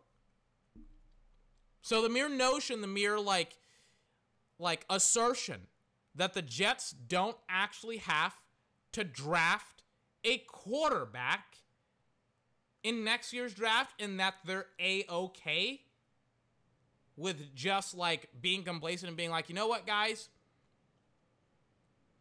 we can hang on to Sam. He's won the last couple of games, even though he has been absolutely horrendous and terrible. We can draft another quarterback, right? Or we can trade down because we have such a awesome quarterback. Is also incredibly ridiculous and foolish and just straight up stupid. Continuing forward with the article. This game called football will humble everybody, and it humbled me last night because I thought that Clemson was going to destroy Ohio State, and they did not. It's a guarantee as sure as Joe Namath's pre-Super Bowl III proclamation or Bill Belichick's overwhelming shadiness coming from a Jets beat reporter. So like that's it's not necessarily very foreign that they're speculating because the Patriots have destroyed the Jets for the last 20 years. Just when a so-called football expert is riding high, feeling one's oats thanks to a streak of glorious predictions, the very same person can come tumbling to earth in a cold-hearted fashion. Enter Clemson quarterback Trevor Lawrence. The one untouchable entity discussed in an almost godlike tone. Yeah, that was kind of true. His long blonde hair didn't help anybody opposing that idea. The savior every NFL franchise was intentionally tanking for could only be grouped with John Elway, Peyton Manning, and Andrew Luck before him. I wouldn't necessarily go as far as to say that because everybody was thought it's hard to evaluate quarterback talent in the NFL when they're still playing in college. But yeah, I saw way too many people talk about how he's like the next John Elway and Peyton Manning, and I'm like, chill. Hasn't even started in the league yet. A generational quarterback prospect he is, and any contrary argument would be viewed with utter disdain. While all of that can still easily be true, like that he's the next Peyton Manning and John Elway, like pause on that. People were saying the exact same thing about Baker Mayfield, Sam Darnold, and Josh Rosen. Look at how those three guys turned out. Continuing forward with the article. While all of that can still easily be true, never once questioning the overwhelming hype would be a mistake. Only a respectable personnel evaluator does such a thing. We have no idea what Joe Douglas thinks of the kid. By the way, does anyone cringe whenever journalists talk and refer to players that are younger than them as kids? Like, it cringes. I cringe when they're like, because no player does that. No player's like, the kid, the player, that kid did a really good job. It's like they refer to them by their first name. It's like, or they refer to them as like, that guy or their jersey number or whatever. Like nobody besides journalists that are old refer to players by kids. Like they're like in this case, he's like, we have no idea what Joe Douglas thinks of the kid. It's like, dude, like just call him by his first name. Douglas, apparently so, would never tell a soul outside of the New York Jets organization. Yet Douglas and the Jets were hammered at every turn for winning a couple of games against winning teams. Based on what exactly? A narrative. No, dumbass. Because they're tanking. And because if the objective of tanking is to get the number one player in the draft, they have failed miserably. Because they have won way too many games now to put themselves in contention to be able to get the number one overall player, specifically Trevor Lawrence. They have run themselves out of the contention. And now the Jags are going to get the number one overall draft pick. So, for example, if a team, let's say, they love Justin Fields or Trevor Lawrence, like every team with half a brain is going to be like, yeah, Trevor Lawrence is still better than Justin Fields. Then what's going to happen is you could have gotten more value if you like Sam Darnold, if you had that number one overall draft pick, because the majority of teams aren't going to bite on instant reactions from the media and be like, oh yeah, Trevor Lawrence beat or lost to Justin Fields. That means Justin Fields is better than Trevor Lawrence or whatever. It's like nobody's going to bite on that narrative, right? The narrative that people are creating. So it makes the first overall pick that much more invaluable for you going forward because you can trade down and get like 3 first-round draft picks.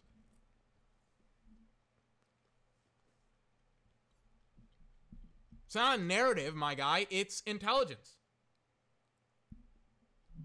On this day, and this is, I think, today, right? Yeah, today. The narrative has quickly shifted. And the greatest beneficiaries are the Jets. The Sugar Bowl could not have worked out better for the Jets. No, it could not have. The best way that the Sugar Bowl could have worked out is that if somehow, some way, you were able to get Trevor Lawrence. Many Jags fans are now questioning Trevor Lawrence at number 1. Who are these supposed Jags fans? And by the way, I don't know of any Jags fans, but I'm pretty sure they're not.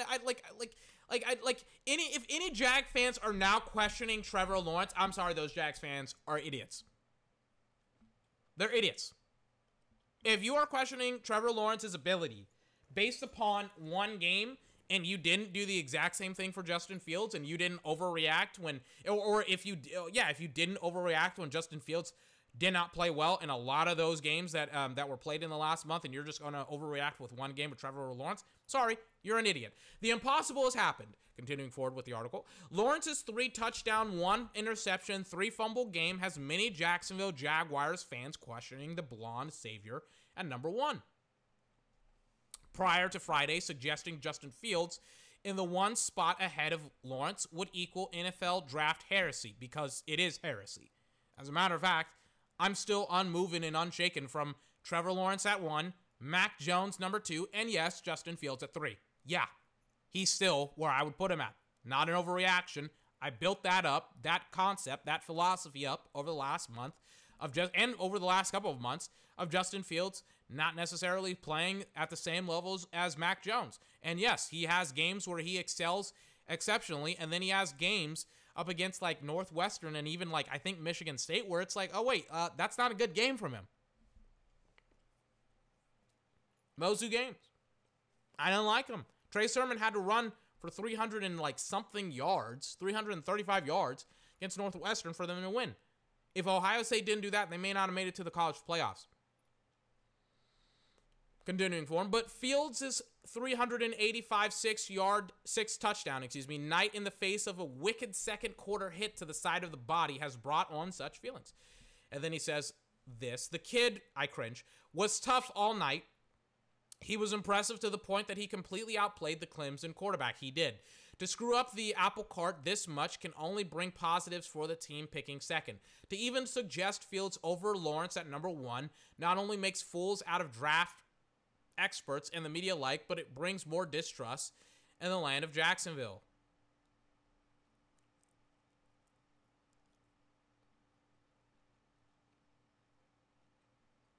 What? I love how he like shows a tweet from Albert Breer saying Trevor Lawrence is a Jaguar, and it's like, yeah, he is, bro.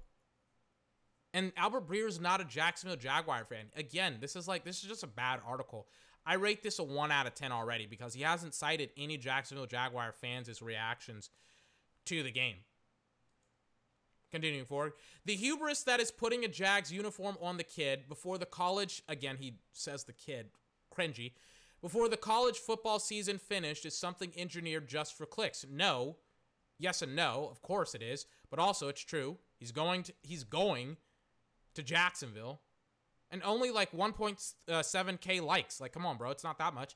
For the Jets, the more confusion at the top, the better the situation. Not really. Because they're going to select Trevor Lawrence. Continuing forward, another part of the article, Fields' stock is sky high. What Fields did Friday night was elevate his stock to new heights. No, not really. His stock is still the same. He's the same player. I said he's one of the best college... Again... Like, I'm not one of these people that changes my narrative or my perception of players on a week-to-week basis. It has to be built up and then destroyed over weeks and sometimes months. I'm slow as a turtle, but I usually don't fucking slide all over the place and become like a hare and just sleep, you know, when I should be running. Like, I'm a turtle. I just keep on chugging. The turtle and the hare, the turtle and the rabbit story, you know. The rabbit gave up like midway through the race instead of being consistent. Trying to use that analogy, excuse me. An explanation isn't really required when pointing out the obvious. Fields' newfound love helps the team picking number 2 in the draft. He's talking about Fields' stock being sky high. Suddenly, it's not just Justin Fields versus Zach Wilson versus Sam Darnold. No, it 1,000% still is. The possibilities are now endless. No, it's not. You need a quarterback. Justin Fields is going to be there. Mac Jones is going to be there. Select one of them. Don't try and trade out. That's dumb. Sam Darnold is still very, very terrible. It would be different if you actually had a good quarterback. You do not have one. With Douglas holding the key to the wild card of the draft, the number 2 pick. No, the wild card of the draft is the number 1 pick in the draft. Because you can get Zach Wilson, Justin Fields, and Trevor Lawrence. Quarterback-hungry teams will now be running for the second pick. Wrong. Again, just mentioned it. They'll be running for the first pick because they can get all 3 of those players, maybe not Sam Darnold, but Zach Wilson and Justin Fields. They can get both of those players, plus also Trevor Lawrence. It's not the second pick, it's the first overall pick. Whereas they power walked prior. Suddenly the Jags might be second guessing. No, they won't. The preset narrative that had Lawrence in teal. Like, it's factual. He's going to be a Jacksonville Jaguar. It's not a narrative. And by the way, as a media member who's talking about narrative building, it's surprising to me that a guy that's essentially setting up a narrative is talking about people who are setting up narratives and things of that nature. Even if everything stays the same, Douglas's power in the draft has been exponentially increased. Oh, God, another subject in the article. Douglas is no longer an idiot for not tanking. Yes, he still is, because he could have had the first-round draft pick and essentially could have had not the exact same power. He could have more power than he has right now, because he would have had the first-round draft pick instead of the second round, and could have essentially done exactly what you're trying to insinuate that he's trying to do right now, except with Trevor Lawrence. If you like Sam Darnold a lot, you can trade down out of the first 2 to 3 picks, and then get multiple first-round draft picks in the near future, plus the Jamal Adams pick or the picks as well from Seattle, and just play ball, right? He's still an idiot for not tanking. Douglas and the Jets were never foolish for winning games. Yes, they are. First of all, tanking in the NFL is an impossibility based on football's natural tendencies. And then he links another article by him, by the way. We'll read this in a couple minutes. Jesus Christ, this guy, I'm getting so much material off this guy. Each of the 16 games is precious to every independent contractor in the league looking for his next payday. The mere inkling of an organization intentionally tanking decreases the available player and coach pool to hire from. No, not really, because Byron Jones went to Miami after Miami had naturally tanked for Tua Tagovailoa. Douglas, again, narratives. That is a narrative, and that is a dumb narrative, and that is a false narrative that you are building up. Douglas understands this. He also understands that a franchise doing everything in its power to win a game usually brings the best results over the long haul. And then he quote tweets himself in his own article, which is a dumb thing. As much as I talk for hours on end, I also bring in other people to bring out their ideas, and then I either agree with their ideas or I destroy their ideas. Regardless, I bring in other perspectives occasionally in my own podcast. He's quote tweeting. He is literally quoting himself in the article, and this is why I had to bring him up, because the tweet in question is, for those Jets fans mourning the likely loss of Trevor Lawrence, remember this one thing: doing the right thing and conducting your business the right way, trying to win every game no matter the situation, usually works out in the grand scheme of things. Take flight. What is this?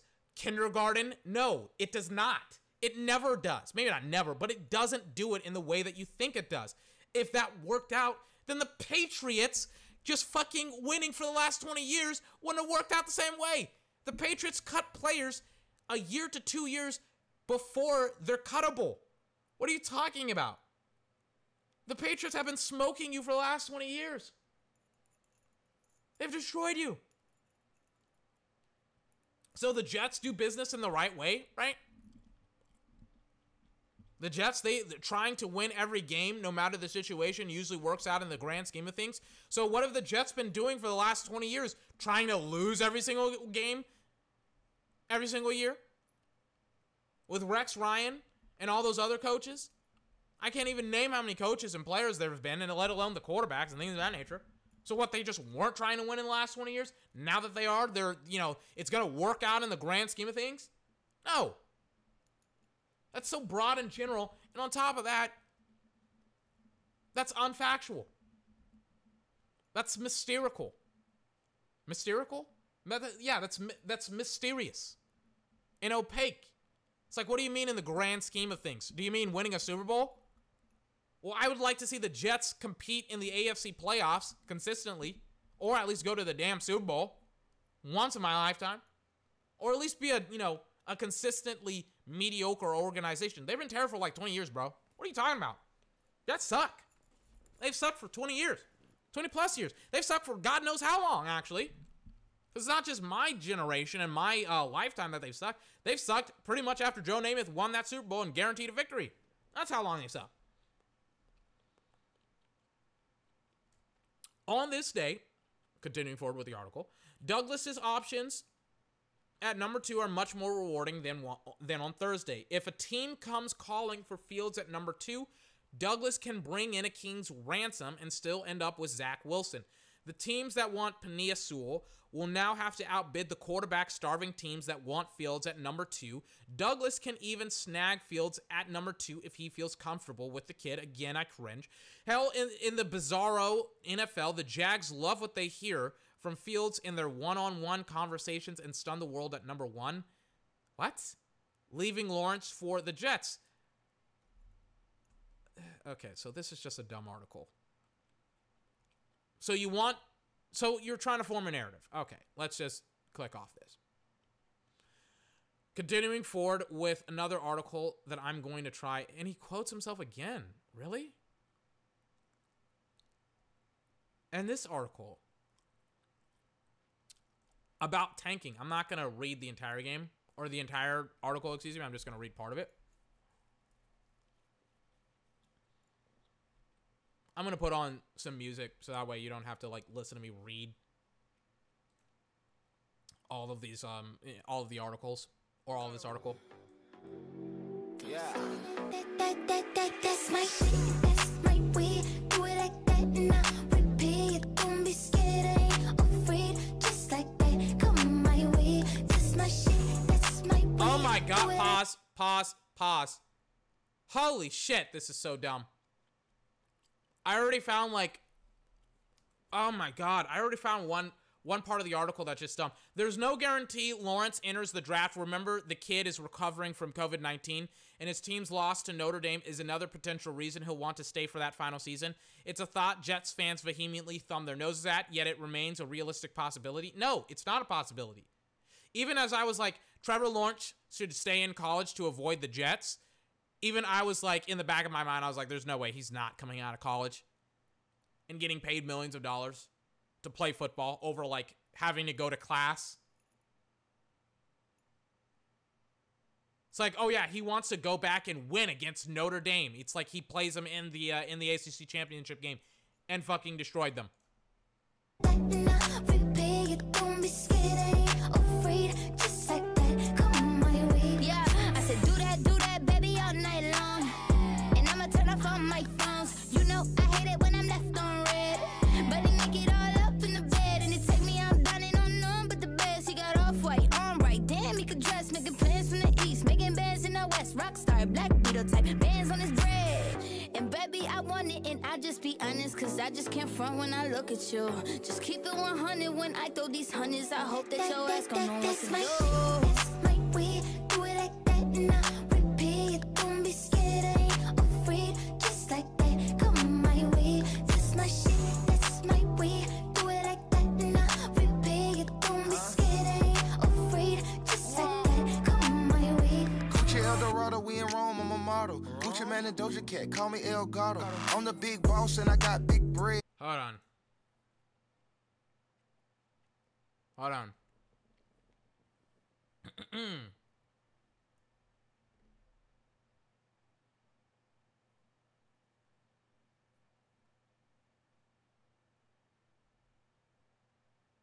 Like, the art, oh my god. This guy, oh my god, dude, like, man, oh my god, how do I explain this? So, he talks about,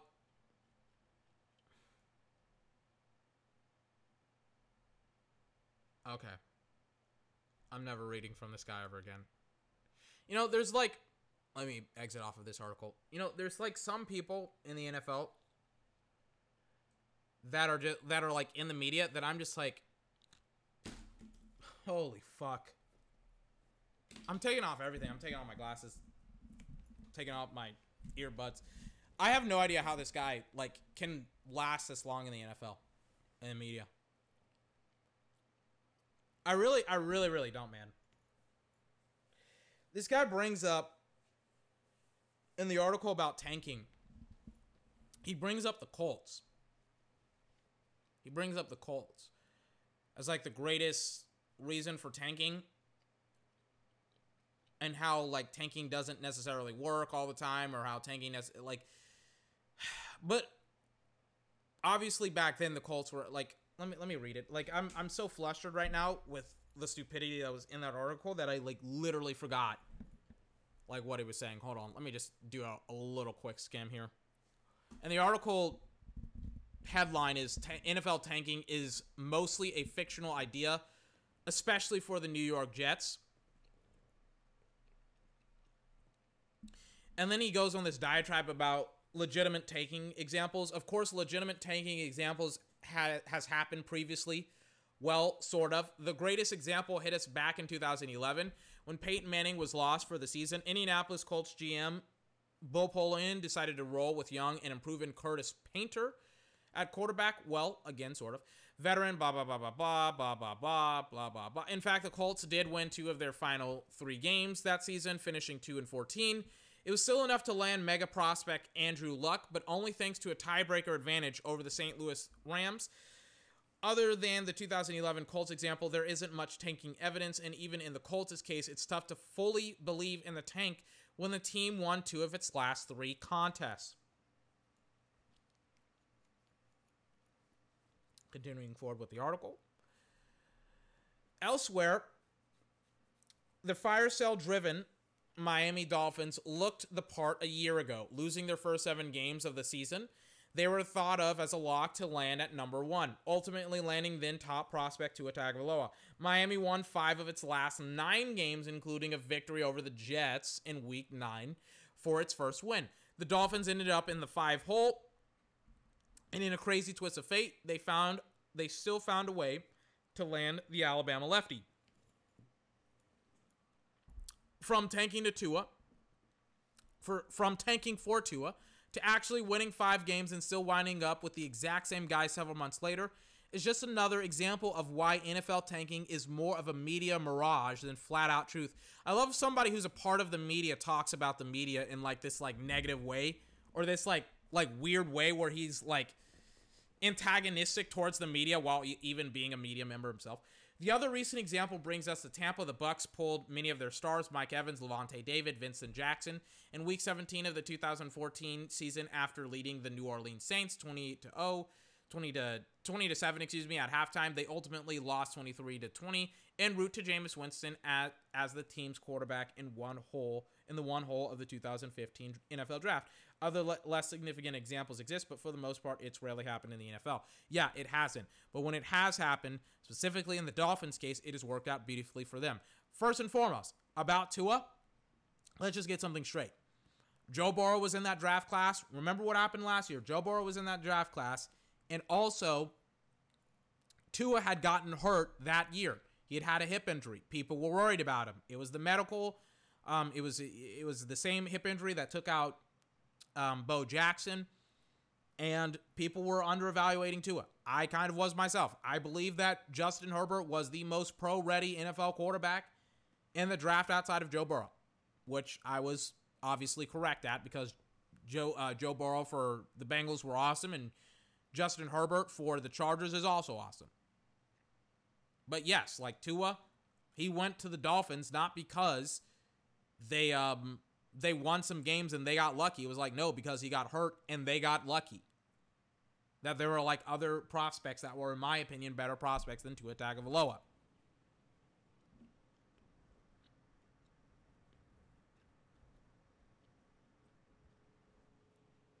It worked, but it almost didn't work. Because if Joe Burrow didn't have the season that he had and Tua was healthy, Chargers, to be honest with you, probably draft Tua. And then the Dolphins would have missed out on, yes, Tua Tagovailoa.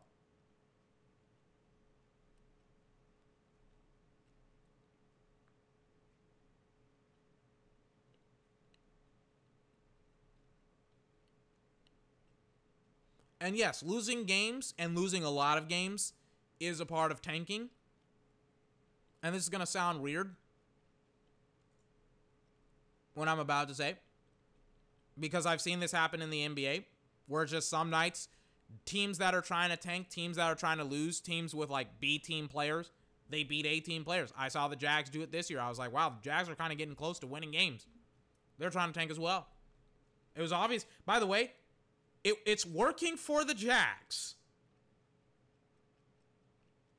Because the Jags right now are tanking their asses off. And I love how this guy, in this article, when was this article made? This article was made 2 months ago in November. Jags traded away all of their best players for picks. And then check this out. And then they essentially said, we're going to also release our best running back, give Gardner Minshew only one guy to throw the football to, and that's it. That's it. And doesn't mention them.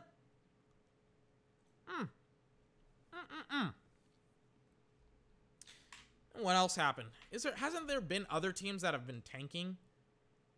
I don't want to say the Browns tanked, but I mean the Browns are just terrible, right? But still, they've gotten like significant pieces. They've gotten Myles Garrett. They've gotten Denzel Ward. They've gotten Baker Mayfield. They've gotten significant pieces to the construction of the Browns' offense and defense via losing a shit ton of games and having high-ranking draft picks, while also being able to trade off some picks and also getting Odell Beckham Jr.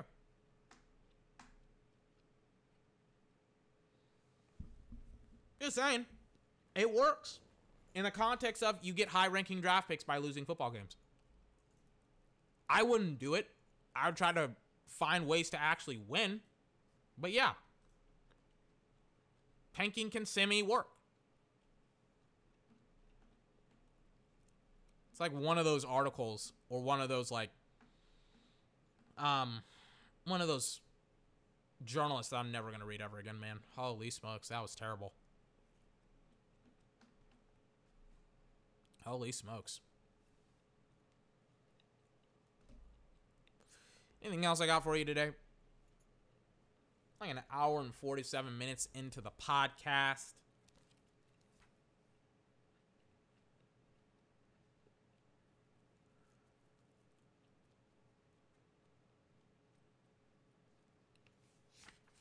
Yes, I do. I have some other stuff. I was going to talk about Dallas and how Dallas has like a year in review. I'll probably talk about that later on as the year actually ends, because it's kind of dumb to talk about them with like, I can talk about Dallas in like a year in review on like Monday, for example, instead of like trying to talk about them on like a couple of days before the season is over with. But I'm happy with the rookies. I'm not so happy with with some of the veterans on the team, like DeMarcus Lawrence and Jalen Smith and Leighton Vander Esch in their play. But yeah, I'm happy with the rookies. The rookies are fine.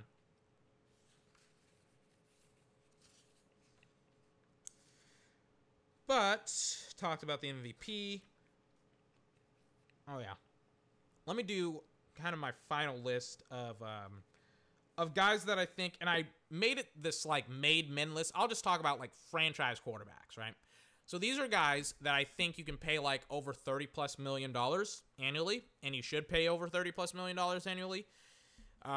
Whatever they want, you should probably give them, because they're franchise quarterbacks and they're guys that you need to win football games with. And some of these guys are already getting paid, some of these guys aren't. But here's the list. In no particular order, by the way. This isn't a list as in I have this guy at 1, I have this guy. This is just like sometimes these are just players that I thought of off the top of my head, and then I made sure to look at their teams and make sure I wasn't missing anybody. So there you go. All right. So Dak Prescott, Tom Brady, Patrick Mahomes, Lamar Jackson, Deshaun Watson, Joe Burrow, obviously, Justin Herbert, Matt Ryan, Russell Wilson, Aaron Rodgers, Daniel Jones, Kyler Murray, Derek Carr, Josh Allen, Gardner Minshew, Jalen Hurts. Some of these are a little bit premature. Like, I may have to wait a little bit more on Jalen Hurts and Gardner Minshew and a little bit. And, Matt Ryan is, kind of old. But I think Matt Ryan is still great.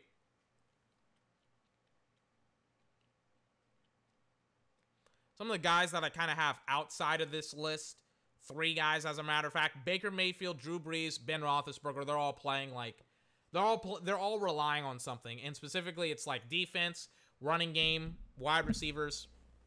They can't do it by themselves. They cannot do it by themselves.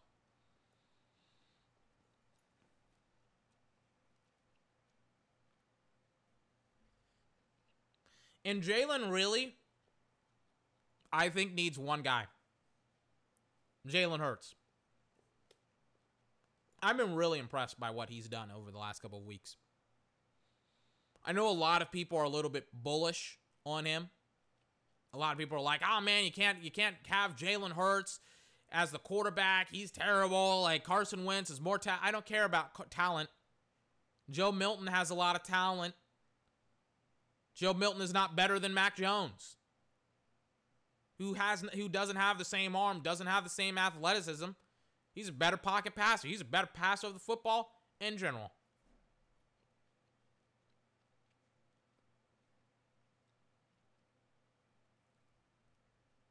I think Jalen Hurts is a great quarterback, or could become a great quarterback. Same thing goes with a lot of the young guys that I have in the draft. The reason why I don't have Tua here is because I just haven't seen enough of him. And he's constantly being pulled out of games. Like, again, right? I think Justin Herbert is the best pro-style, pro-ready quarterback in last year's draft. Besides Joe, obviously. And he's proving it time and time and time and time and time again. And it's like Justin Herbert has really shown off what he can do. All he needs, like, I've watched the Chargers, like, there are times where they just, like, fold defensively. And I don't know if it's because they lack Derwin James, because remember, Derwin James isn't there, or they need another guy to pair with Joey Bosa, and maybe it's Melvin Ingram. I don't know if Melvin Ingram got paid. We'll see. But they're probably going to get another pass rusher. Or another corner to pair with Casey Hayward Jr., who's also an awesome corner as well.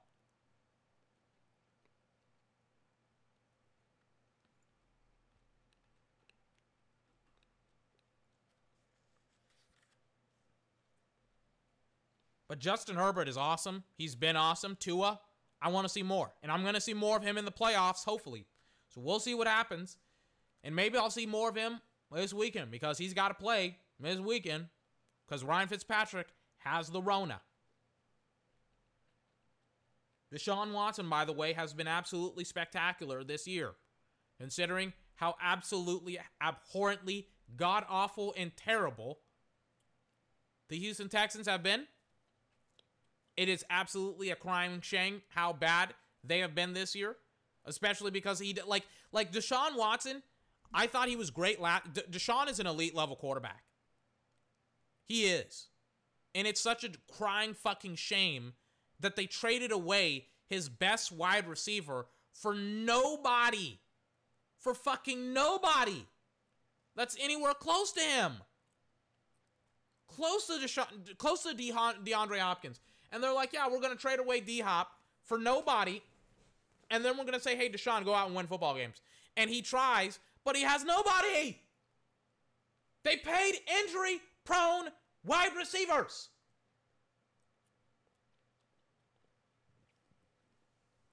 Like, any owner who's worth their salt would have been like, no, we are not signing injury-prone wide receivers after we just gave up DeAndre Hopkins. Hey, why didn't we get a first-round draft pick for DeAndre Hopkins? He's the best wide receiver in the game.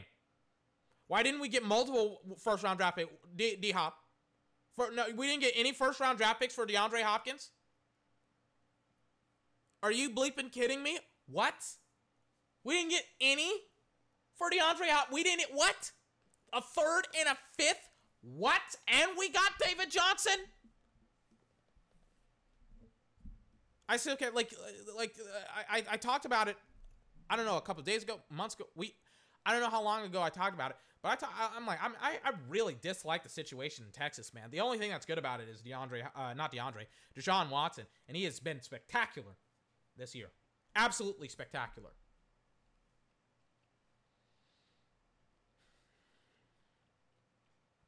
Some of these are pretty self-explanatory. Some of them aren't. Just wanted to elaborate a little bit on some of them. Franchise quarterbacks, signed them. 16 in total. 3 more guys that are left out. Ben Roethlisberger, I think, is old, and they can't throw the ball deep anymore. Chase Claypool is a monster, and they can't find a way to get the ball to him. That's a problem. Big problem. Same thing goes with Drew Brees. He's not the same guy. Same thing with him. He doesn't throw the ball deep. It sucks to see it. But yes, Drew Brees is not where he once was when it comes to throwing the actual football. At the highest of levels, of course. Baker Mayfield is a question mark. I talked about it. We'll see what he does next season. If he's the same guy, if he can't win games out of the pocket, not out of the pocket, but out of play action, if he can't do that, it's not a franchise guy, which is why I don't have him here on my list as a franchise quarterback. I have him outside the list, but because he can't win games without just using play action all the time, it's that's a problem. And by what I mean by using play action all the time, I mean his best throws, his most accurate throws, they don't come from the pocket, they come from literally play action, which I'm that's not good. At all. For a third-year quarterback, it's I can go on the short list of players that literally do the exact same, that are literally play action passers. Not play action passers, but are pocket passers that can also use play action passers. The majority of the players on this list already, by the way, for example, Deshaun, all of the quarterbacks that I listed, they can use play action passing, but they can also use pocket passing as well while being incredibly accurate from the pocket. Dak Prescott, Tom Brady, Patrick Mahomes, Lamar Jackson, Deshaun Watson, Joe Burrow, Justin Herbert, Mac Jones, Russell Wilson, Aaron Rodgers, Daniel Jones, Kyler Murray, Derek Carr, Josh Allen, Gardner Minshew, Jalen Hurts. They can all do both, right? All of them can do both. It's Baker Mayfield, he just can't do both. And it's once you shut down the run, you shut down the Browns. Offensively, of course. Speaking of one guy on this list that's kind of a head scratcher and a question mark, Daniel Jones. I think Daniel Jones' second year is good. I think he's a franchise guy. I wouldn't have any problem paying him a lot of money. And I know his stats are fucking garbage. They are god-awful. They are terrible. They are worse than what I thought they were. But they are. But I think he is a franchise guy. I think the dysfunction with the Giants right now, offensively especially, no thanks to Jason Garrett, and the fact that I don't think he has a true number one wide receiver because he has Golden Tate and then Sterling Shepard, and then I don't know who his other guys are. And the fact that they aren't using Evan Ingram properly at all. Let me check out Evan Ingram's numbers, year to year, because I would bet some money his numbers have dropped off a cliff. No, not really. He's having his second most. Yeah, he's having his second most. He's having his second. Not really dropped off a cliff. He's having his second most yards when it comes to the season at 637, and then one touchdown on the season and 61 yards. Not 61 yards, 61 targets, or not 61 targets, excuse me, 61 receptions. But still, when you actually watch him in the game, they're not using him as necessarily as a wideout, which is essentially what he is. He's like Darren Waller. He's like a tight end that can essentially be lined up as a wide receiver.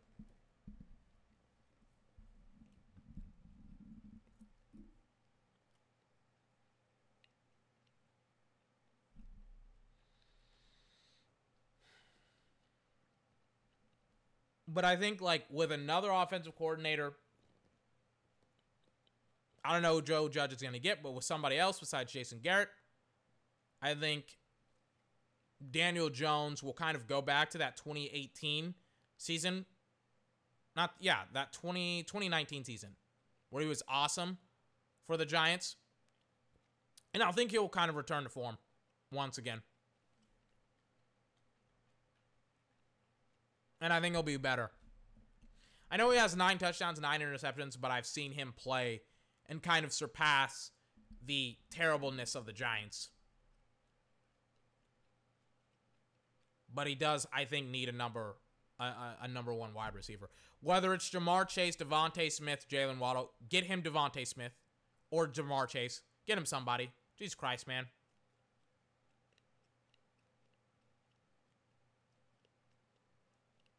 We'll see what they do.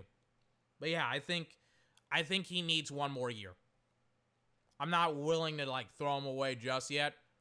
But again, he's kind of on thin ice. Especially because it's like the Giants, if you're going to get another quarterback, now is kind of the time to do it. But I don't think they will, and I don't think they should just yet. It's going to be close. But I don't think they should get one just yet. Anyways. Final thing I got today. The final list of predictions for this weekend. I'm so glad to get specifically this season over with. Specifically because the Cowboys have sucked so badly.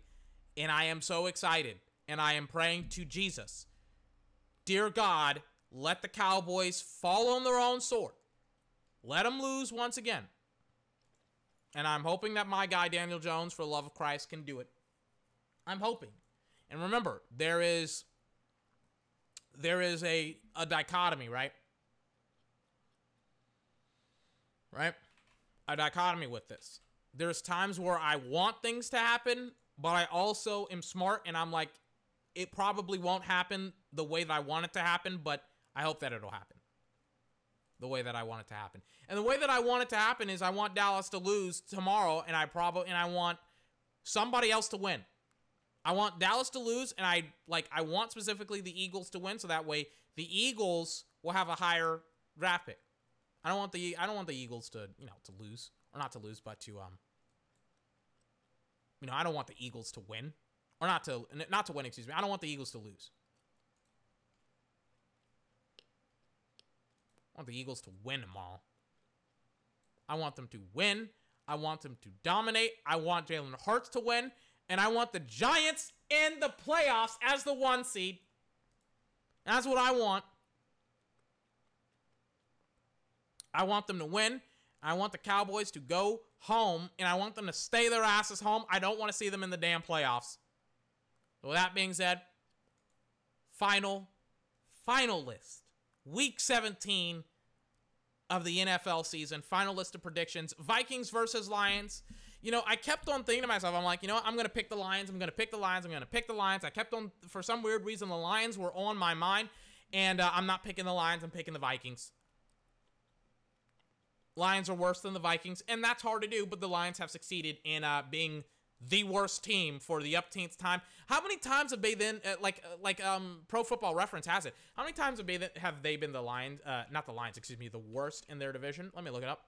Worst in their division is 4 out of 4.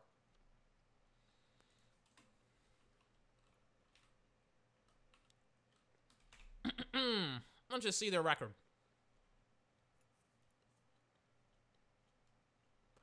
Oh, they've been 4th in their division for the last 3 years. Ha!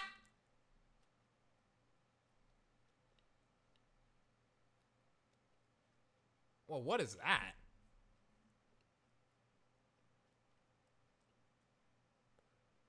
What am I watching? Oh, what is that? Is that a hologram?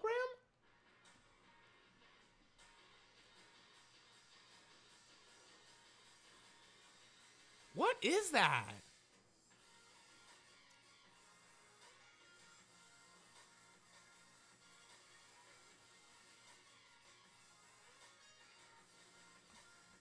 I'm watching. What? Those are drones? I'm watching Alabama versus North Carolina, right? They have these, like, lights that are floating in the sky. I think they're drones, but they have these lights that are floating in the sky, and I thought they were fireworks at first. But they have fireworks going off in the background, and it's the lights that they can control, plus the firework. It's so cool. This halftime show is so cool. And they're just playing. It's the Capital One thing, and it just keeps on showing Capital One. But it's like, Jesus Christ, man. Like, the music selection is terrible, though. It's like dubstep music, and it's just god-awful. Yeah. So before, Patricia and, like, Bob Quinn, you know, they were, like, second in the division, second, third, and then fourth all the way back in 2012. But with those two bozos, it's been, like, fourth, right? But, yeah, they've essentially been the laughingstock of their division. There were 5 teams playing in the NFC North? Really? Yeah, for, like, a pretty long time, huh? I didn't know that. Whatever. Jesus Christ, man. Sorry about that. Let me go back. So, anyways. I got Vikings winning against the Lions. Bucks beating the Falcons. There's some teams that are going to play their starters. There's some teams that aren't going to play their starters. We'll kind of see, and we'll kind of monitor that as the day goes on. But for the most part, it'll affect some games, like the Chiefs versus the Chargers. I have the Chargers winning that game because they're going to rest Patrick Mahomes. The Chiefs are. But it won't affect other games. And I think the Bucks are still going to try and compete tomorrow, at least for a little bit. I think they're only, like, where are they in the conference? Hold on, I got a burp. Excuse me. Right now, they are the 5th seed. If the Rams win, I think, I'm not sure about tiebreakers or whatever, but they're probably not, like, super stoked about losing seeding. I don't know. Like, they don't want to be like the 6th ranked team. So I think that the Bucks, they're still going to go out tomorrow and actually try to win football games. But I think they're also, like, somewhere, if it becomes obvious that the Falcons have just laid down and died, I think the Bucks will just rest all of their starters, and maybe the Falcons can make a push after that. Maybe they can't. We'll see. I think, though, the Bucks will beat the Falcons tomorrow. We'll see. Patriots versus Jets. Jets are trying to tank, so the Patriots will win. And the Jets are bad, regardless of whether or not they're tanking or not. Dolphins versus Bills. Bills, and again, it's a similar kind of, like, philosophy where the Bills, they may or may not rest some of their players. They're 12-3 right now, but the Steelers are also 12-3, and I don't think the Bills want to give up their 2nd seed, so they may just... like, the Dolphins, by the way, are also trying to play into the playoffs as well. They're 10-5. So I think the Dolphins and the Bills are going to try and compete. Not compete, but they're going to try and, like, play and win tomorrow. I don't think the Bills are going to rest their players. I think they're going to try and win. I don't think they want the Steelers to have that 2nd seed. I think they want it. So that way, if Kansas City does get eliminated from the playoffs, the Bills have home seed or home field advantage. Plus, if they make it to the AFC Championship game, they'll have home field advantage in the playoffs until they play up against Kansas City. We'll see what happens with the Bills later on. Steelers versus Browns. I'm taking the Browns because, are the Steelers resting their players? I'm taking the Browns.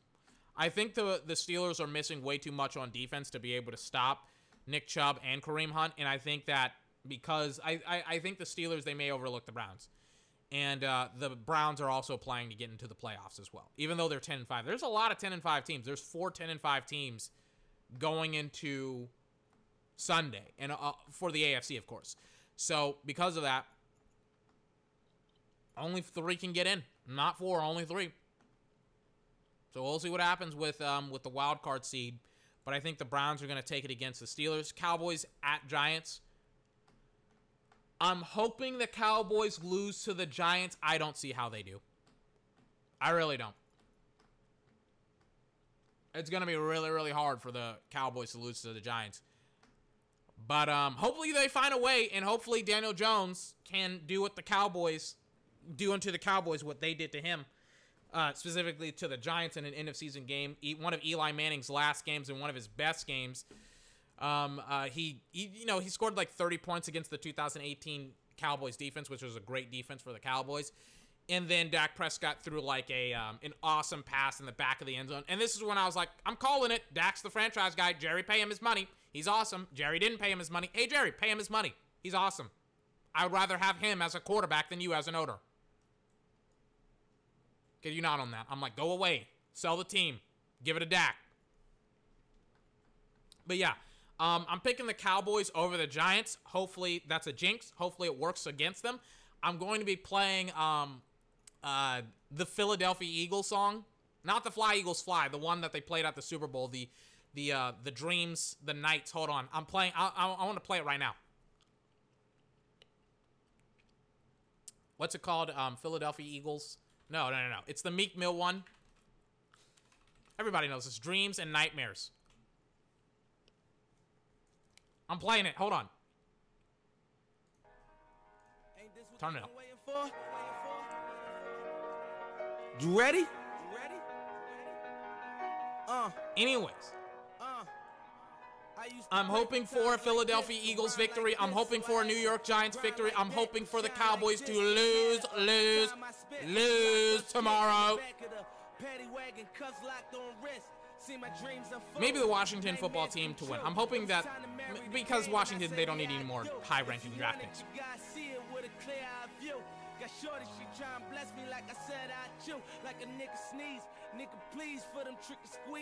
For the next pick, Ravens versus Bengals. Come on, man. Bengals got nobody. They don't got Joe. I don't even think they have Joe Mixon. Joe Burrow, Joe Mixon. They don't have the Joes. Don't got anybody. Right? Bengals are screwed. Ravens are awesome. Ravens may rest some of their players tomorrow. We'll see. Depends on how the game goes. But I don't think the Ravens can get any better when it comes to seeding in the playoffs, if I'm not mistaken. Yeah, they're 10-5. They don't want to lose tomorrow because the Browns are 10-5. The Ravens have the tiebreaker right now, so they're the second seed in their division. They got to win tomorrow to get into the playoffs. Can't be complacent. Jags versus Colts. Colts, another 10-5 team. Titans versus Texans. Titans, obviously, they're the Texans. And again, the Titans are another 10-5 team. Cardinals versus Rams. Rams. I'm listening to the song right now. Can we just turn it up just a little bit? That Lambo, my new bitch, she'll ride like my ghost. I'm riding around my city with my hands strapped on my toes. Cause these niggas want me dead, and I gotta make it back home. Cause my mama need that bill money, my son needs some milk. All right. How old is Meek Mill, by the way? He has to be 30 years old, right? He can't be 40. Yeah, he's 33. He wrote that song when he was like in his 20s. Jesus Christ. All right. Cardinals versus Rams. I'm taking the Rams over the Cardinals. Again, the Rams are competing for a playoff spot, and I think the Rams are better right now than the Cardinals. I think just team-wise, I don't think the Cardinals are as good. Aaron Donald should have an awesome day today or tomorrow. Saints versus Panthers. Saints are better than the Panthers. Even though the Saints won't have Alvin Kamara because he has COVID. We'll see what happens on that later on. Packers versus Bears. Packers, again, they're also playing for a playoff spot. It's a lot more competitive at the 1 seed than in the NFC East, or the NFC, excuse me, than in the AFC, where the Seahawks, the Packers, and the Saints are all kind of competing for that 1 seed. So they all kind of they all need to win. The Packers need to win tomorrow to essentially stay in first place. The Seahawks and the Saints need to win to essentially try to get there as well. I think the Packers are going to compete tomorrow. I think they're going to try and win. Chargers versus Chiefs. Chargers, Chiefs are resting their more significant players. 49ers versus Seahawks. Seahawks are better. They're going to win. Raiders versus Broncos. Raiders, I think the Raiders are better even though they're out of the playoffs. Washington versus Eagles. I'm taking the Washington football team to beat the Eagles, but I'm also hoping that the Eagles win. And hopefully that they, take home. I mean, they can't win the division because, they lost against the Cowboys last week, But I'm hoping that the Eagles make some noise. I hope that they win. I hope that the Cowboys lose. Fly, Eagles, fly. Tomorrow, win, Giants, win. Washington, Cowboys, I hope you lose. This right here for anyone who ride with me. Heard me laugh, watch me cry, did time with me. In the game, not just on the sideline with me. Ladies and gentlemen, this has been 24's podcast, the best video gaming and sports podcast on the entire internet. If you like this podcast, you can find this podcast on Apple Podcasts, Google Podcasts, Breaker, Overcast, Pocket Cast, Radio Public, Spotify. All of these links, all these podcast links will be in the link in the description. I'll be back tomorrow bright and early for Dallas Cowboys versus the New York Giants. Please, dear God, lose. Dear God, lose. I want to have a high-ranking draft pick. Dear God, Cowboys. Hey, Cowboys, lose tomorrow. And we got some more games to cast. I think what football games we got? NFL football. You heard me say NFL football. My DVR literally heard me say NFL football, and they're like, we didn't catch that, 24. Can you please repeat it again because we're a piece of shit automated TV remote?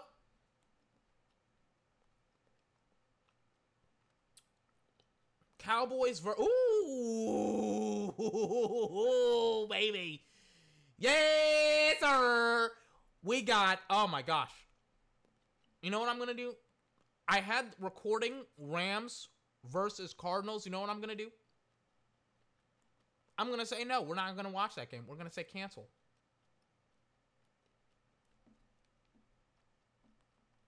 Cancel. Yes. Cancel that recording. Bang. We're going to get rid of the Cardinals versus the Rams. And then we're going to go over to Pittsburgh versus the Browns because I think this is going to be an interesting football game. Pittsburgh versus the Browns. We're going to watch that game. And then we're going to finish off Sunday night, like everybody else, Washington versus Eagles. So the Sunday game lineups are Cowboys at Giants, Pittsburgh at Browns, Washington at Eagles. We'll watch all four of those games. All three of those games. I can't count today, apparently. All three of those games tomorrow. Ladies and gentlemen, until tomorrow, I hope you have a fantastic day. And I will see you next time. We make plans and God laughs. Feel like the older I get, the quicker time pass. Some people live in the past, others live in a flash. Giving your picture perfect life, it could be gone in a flash. Texting on your way to work and now your brain's on the dash. We all powerless, especially people think power lasts. I ain't cowardice, but sometimes wish I lived behind a mask. Cause facing this world is such a rigorous task.